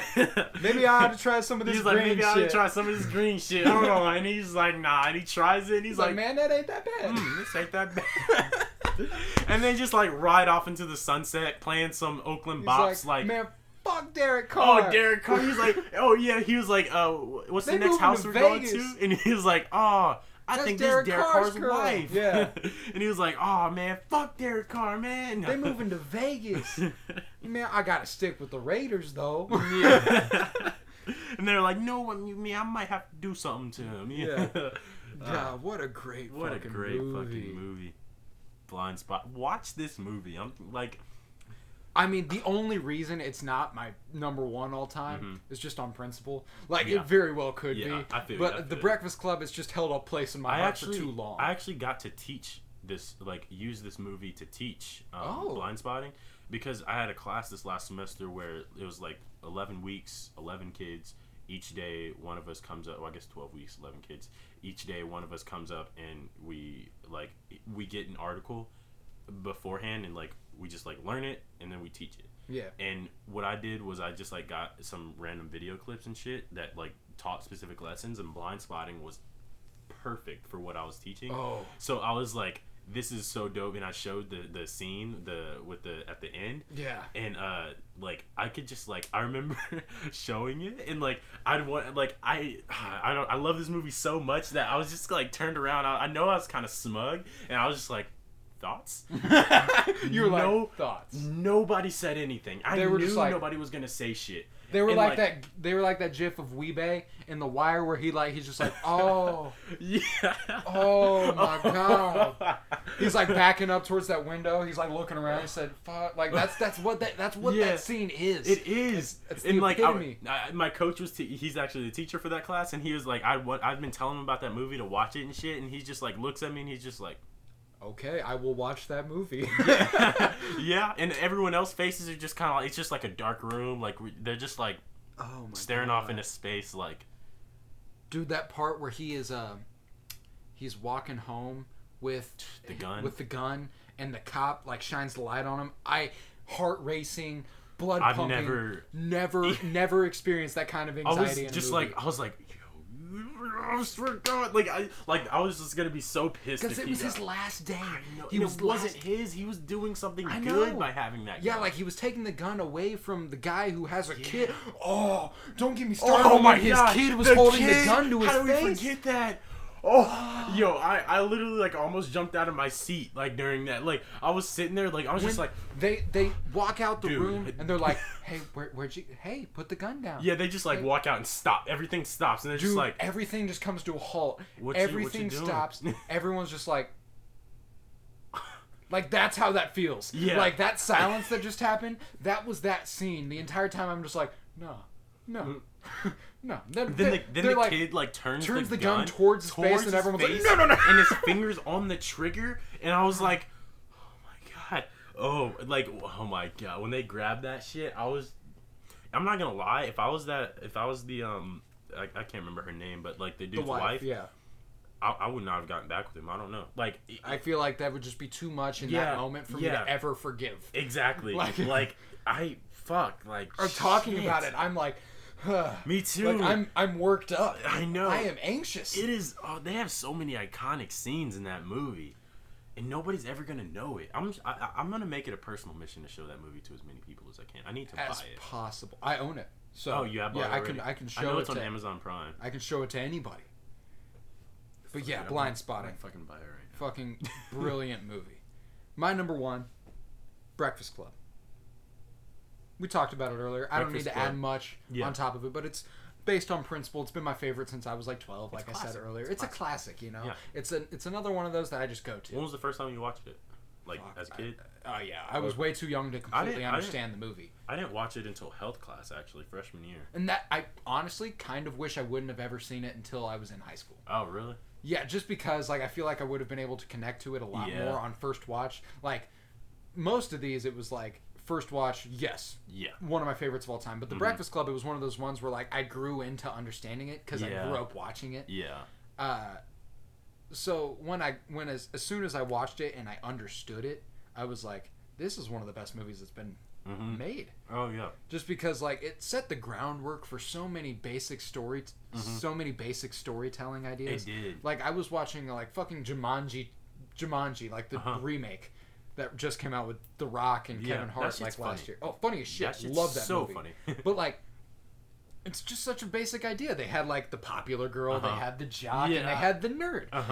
And they had, like, the girl who was just kind of an outsider. And they threw them all together in a situation that they shouldn't have been in together. They came out friends. Yeah. And that's the Breakfast Club. Like, that's the story that they made. Yeah, it is. And it, like, it's just such a wholesome movie. Like, I don't know how else to put it. Even like, it's not really a wholesome movie. It's not a wholesome movie. It's not really a movie for kids. Oh, not at all. Like, I should not have been watching this at 8 years old. They cuss a lot. They smoke weed in there. Yeah, they, dude, and there are parts in that are like, oh, fuck. Yeah. And there's the part where, like, they talk about how, like, shit. Yeah, that was weird. I remember watching they didn't show that in health class, obviously. Yeah. But I remember watching on my own, being like, "Wait, what the what? Yo, yeah. Why is this in here?" That part where fucking Bender is like mocking Claire. Oh yeah. About being a virgin. Where he's like, "Are you a virgin?" Just that whole sequence.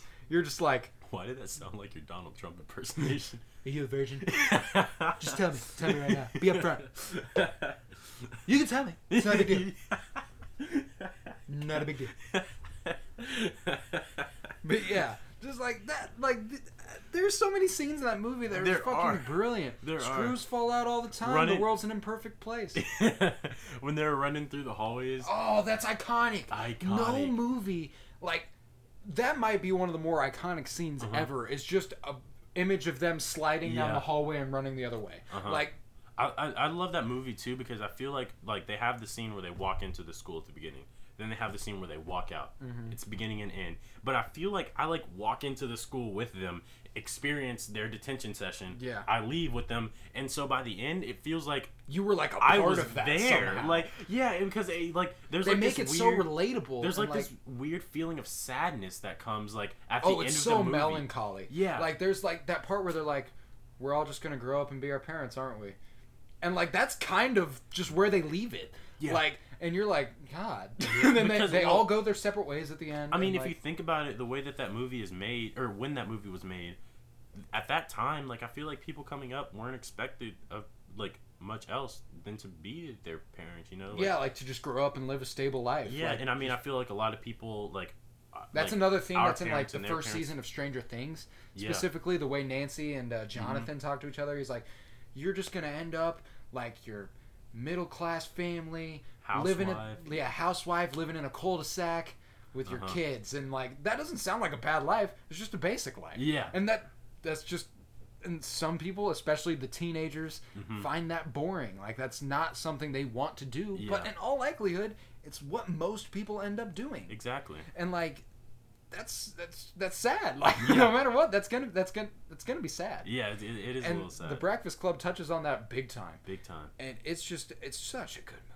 Yeah, and I feel like the ability to have that sort of emotional impact, it sets the movie apart because I'm like, I don't feel like I should necessarily think this deeply into a movie like this. And it was just so. But and it's almost like in our terms, this was a low budget movie. It is because it was shot in one set. It was shot in a school. When it was made, I'm sure for the time it was still a fairly low budget movie.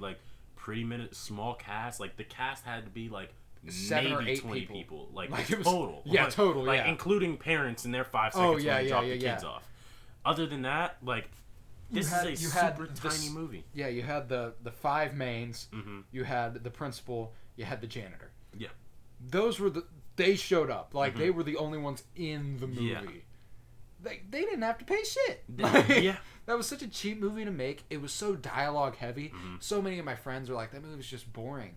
I'm like, you need to have people the capacity have told you that? Yeah, so many people have told me that The Breakfast Club is boring. And the reason I get it is because it's super dialogue heavy. It has to be. But that's what I love about it. It's such a basic idea of fucking just living in the moment and doing what they wanted in a detention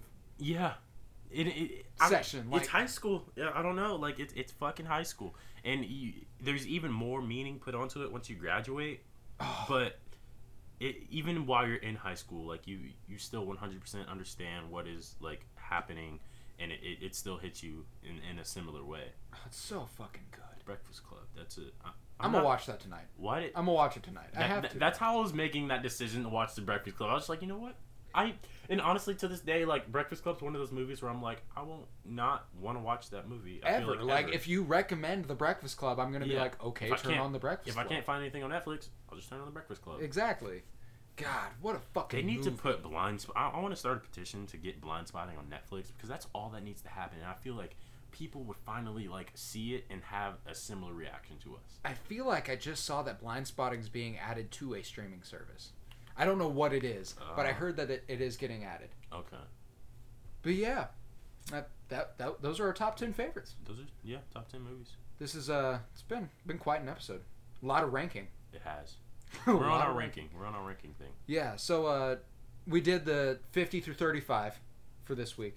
Next week we'll probably do. What do you want to do? 34 through 20. Yeah. And then the next one we'll do the top 20. Yeah. Yeah. That sounds like a plan. So next week, be expecting 34 through 20. Okay.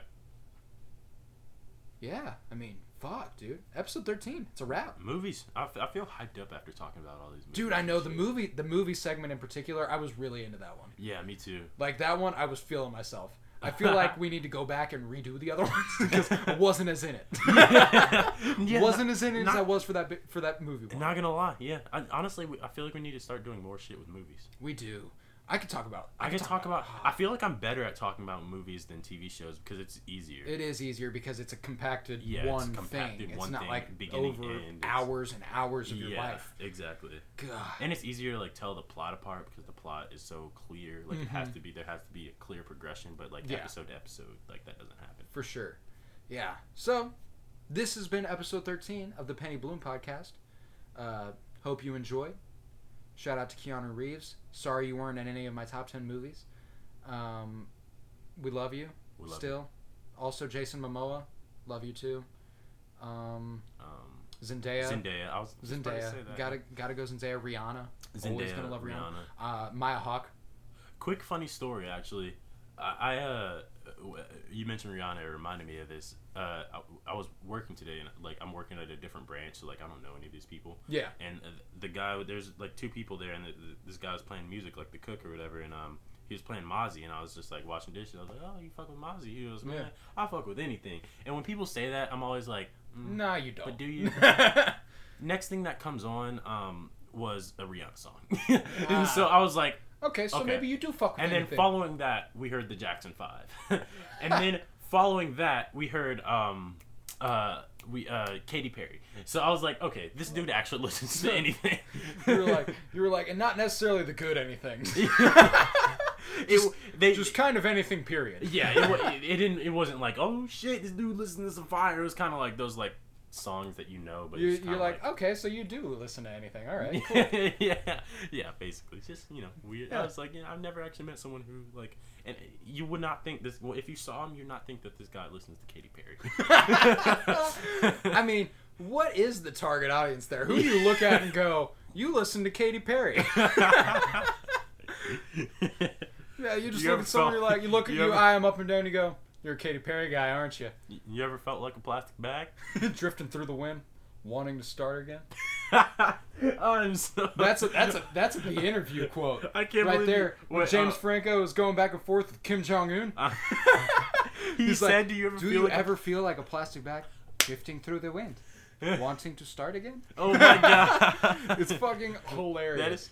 What is that line? Like, to this day, I remember hearing that in 5th grade. Do you ever feel and being like a plastic bag? I fucked with that song in 5th grade. Not gonna lie. Dude. No stunting. Honestly, Katy Perry does have some slaps. She does. And it's like, they're the ones that always make you feel like, fuck yeah, like Roar? I fuck with Roar. Yeah. Oh, yeah. Like, that's like, yeah, you know what? Like, I'm empowered. I can do what I want. I fuck with Dark Horse. With Juicy J. Fucking good song. I hate E.T.? E.T.? I might go listen to some Katy Perry. Extraterrestrial. Yo, I'm definitely adding Dark Horse and E.T. to some playlists of mine. Oh, fuck yeah. Actually, I haven't. E.T. That shit's good. I forgot about that. Ready for? Oh, that shit was good. Yo, now we're talking about it. We're both Katy Perry guys. Fucking California Girls. Oh shit. I forgot all about California Girls. Fucking dig me dead, bury me pregnant.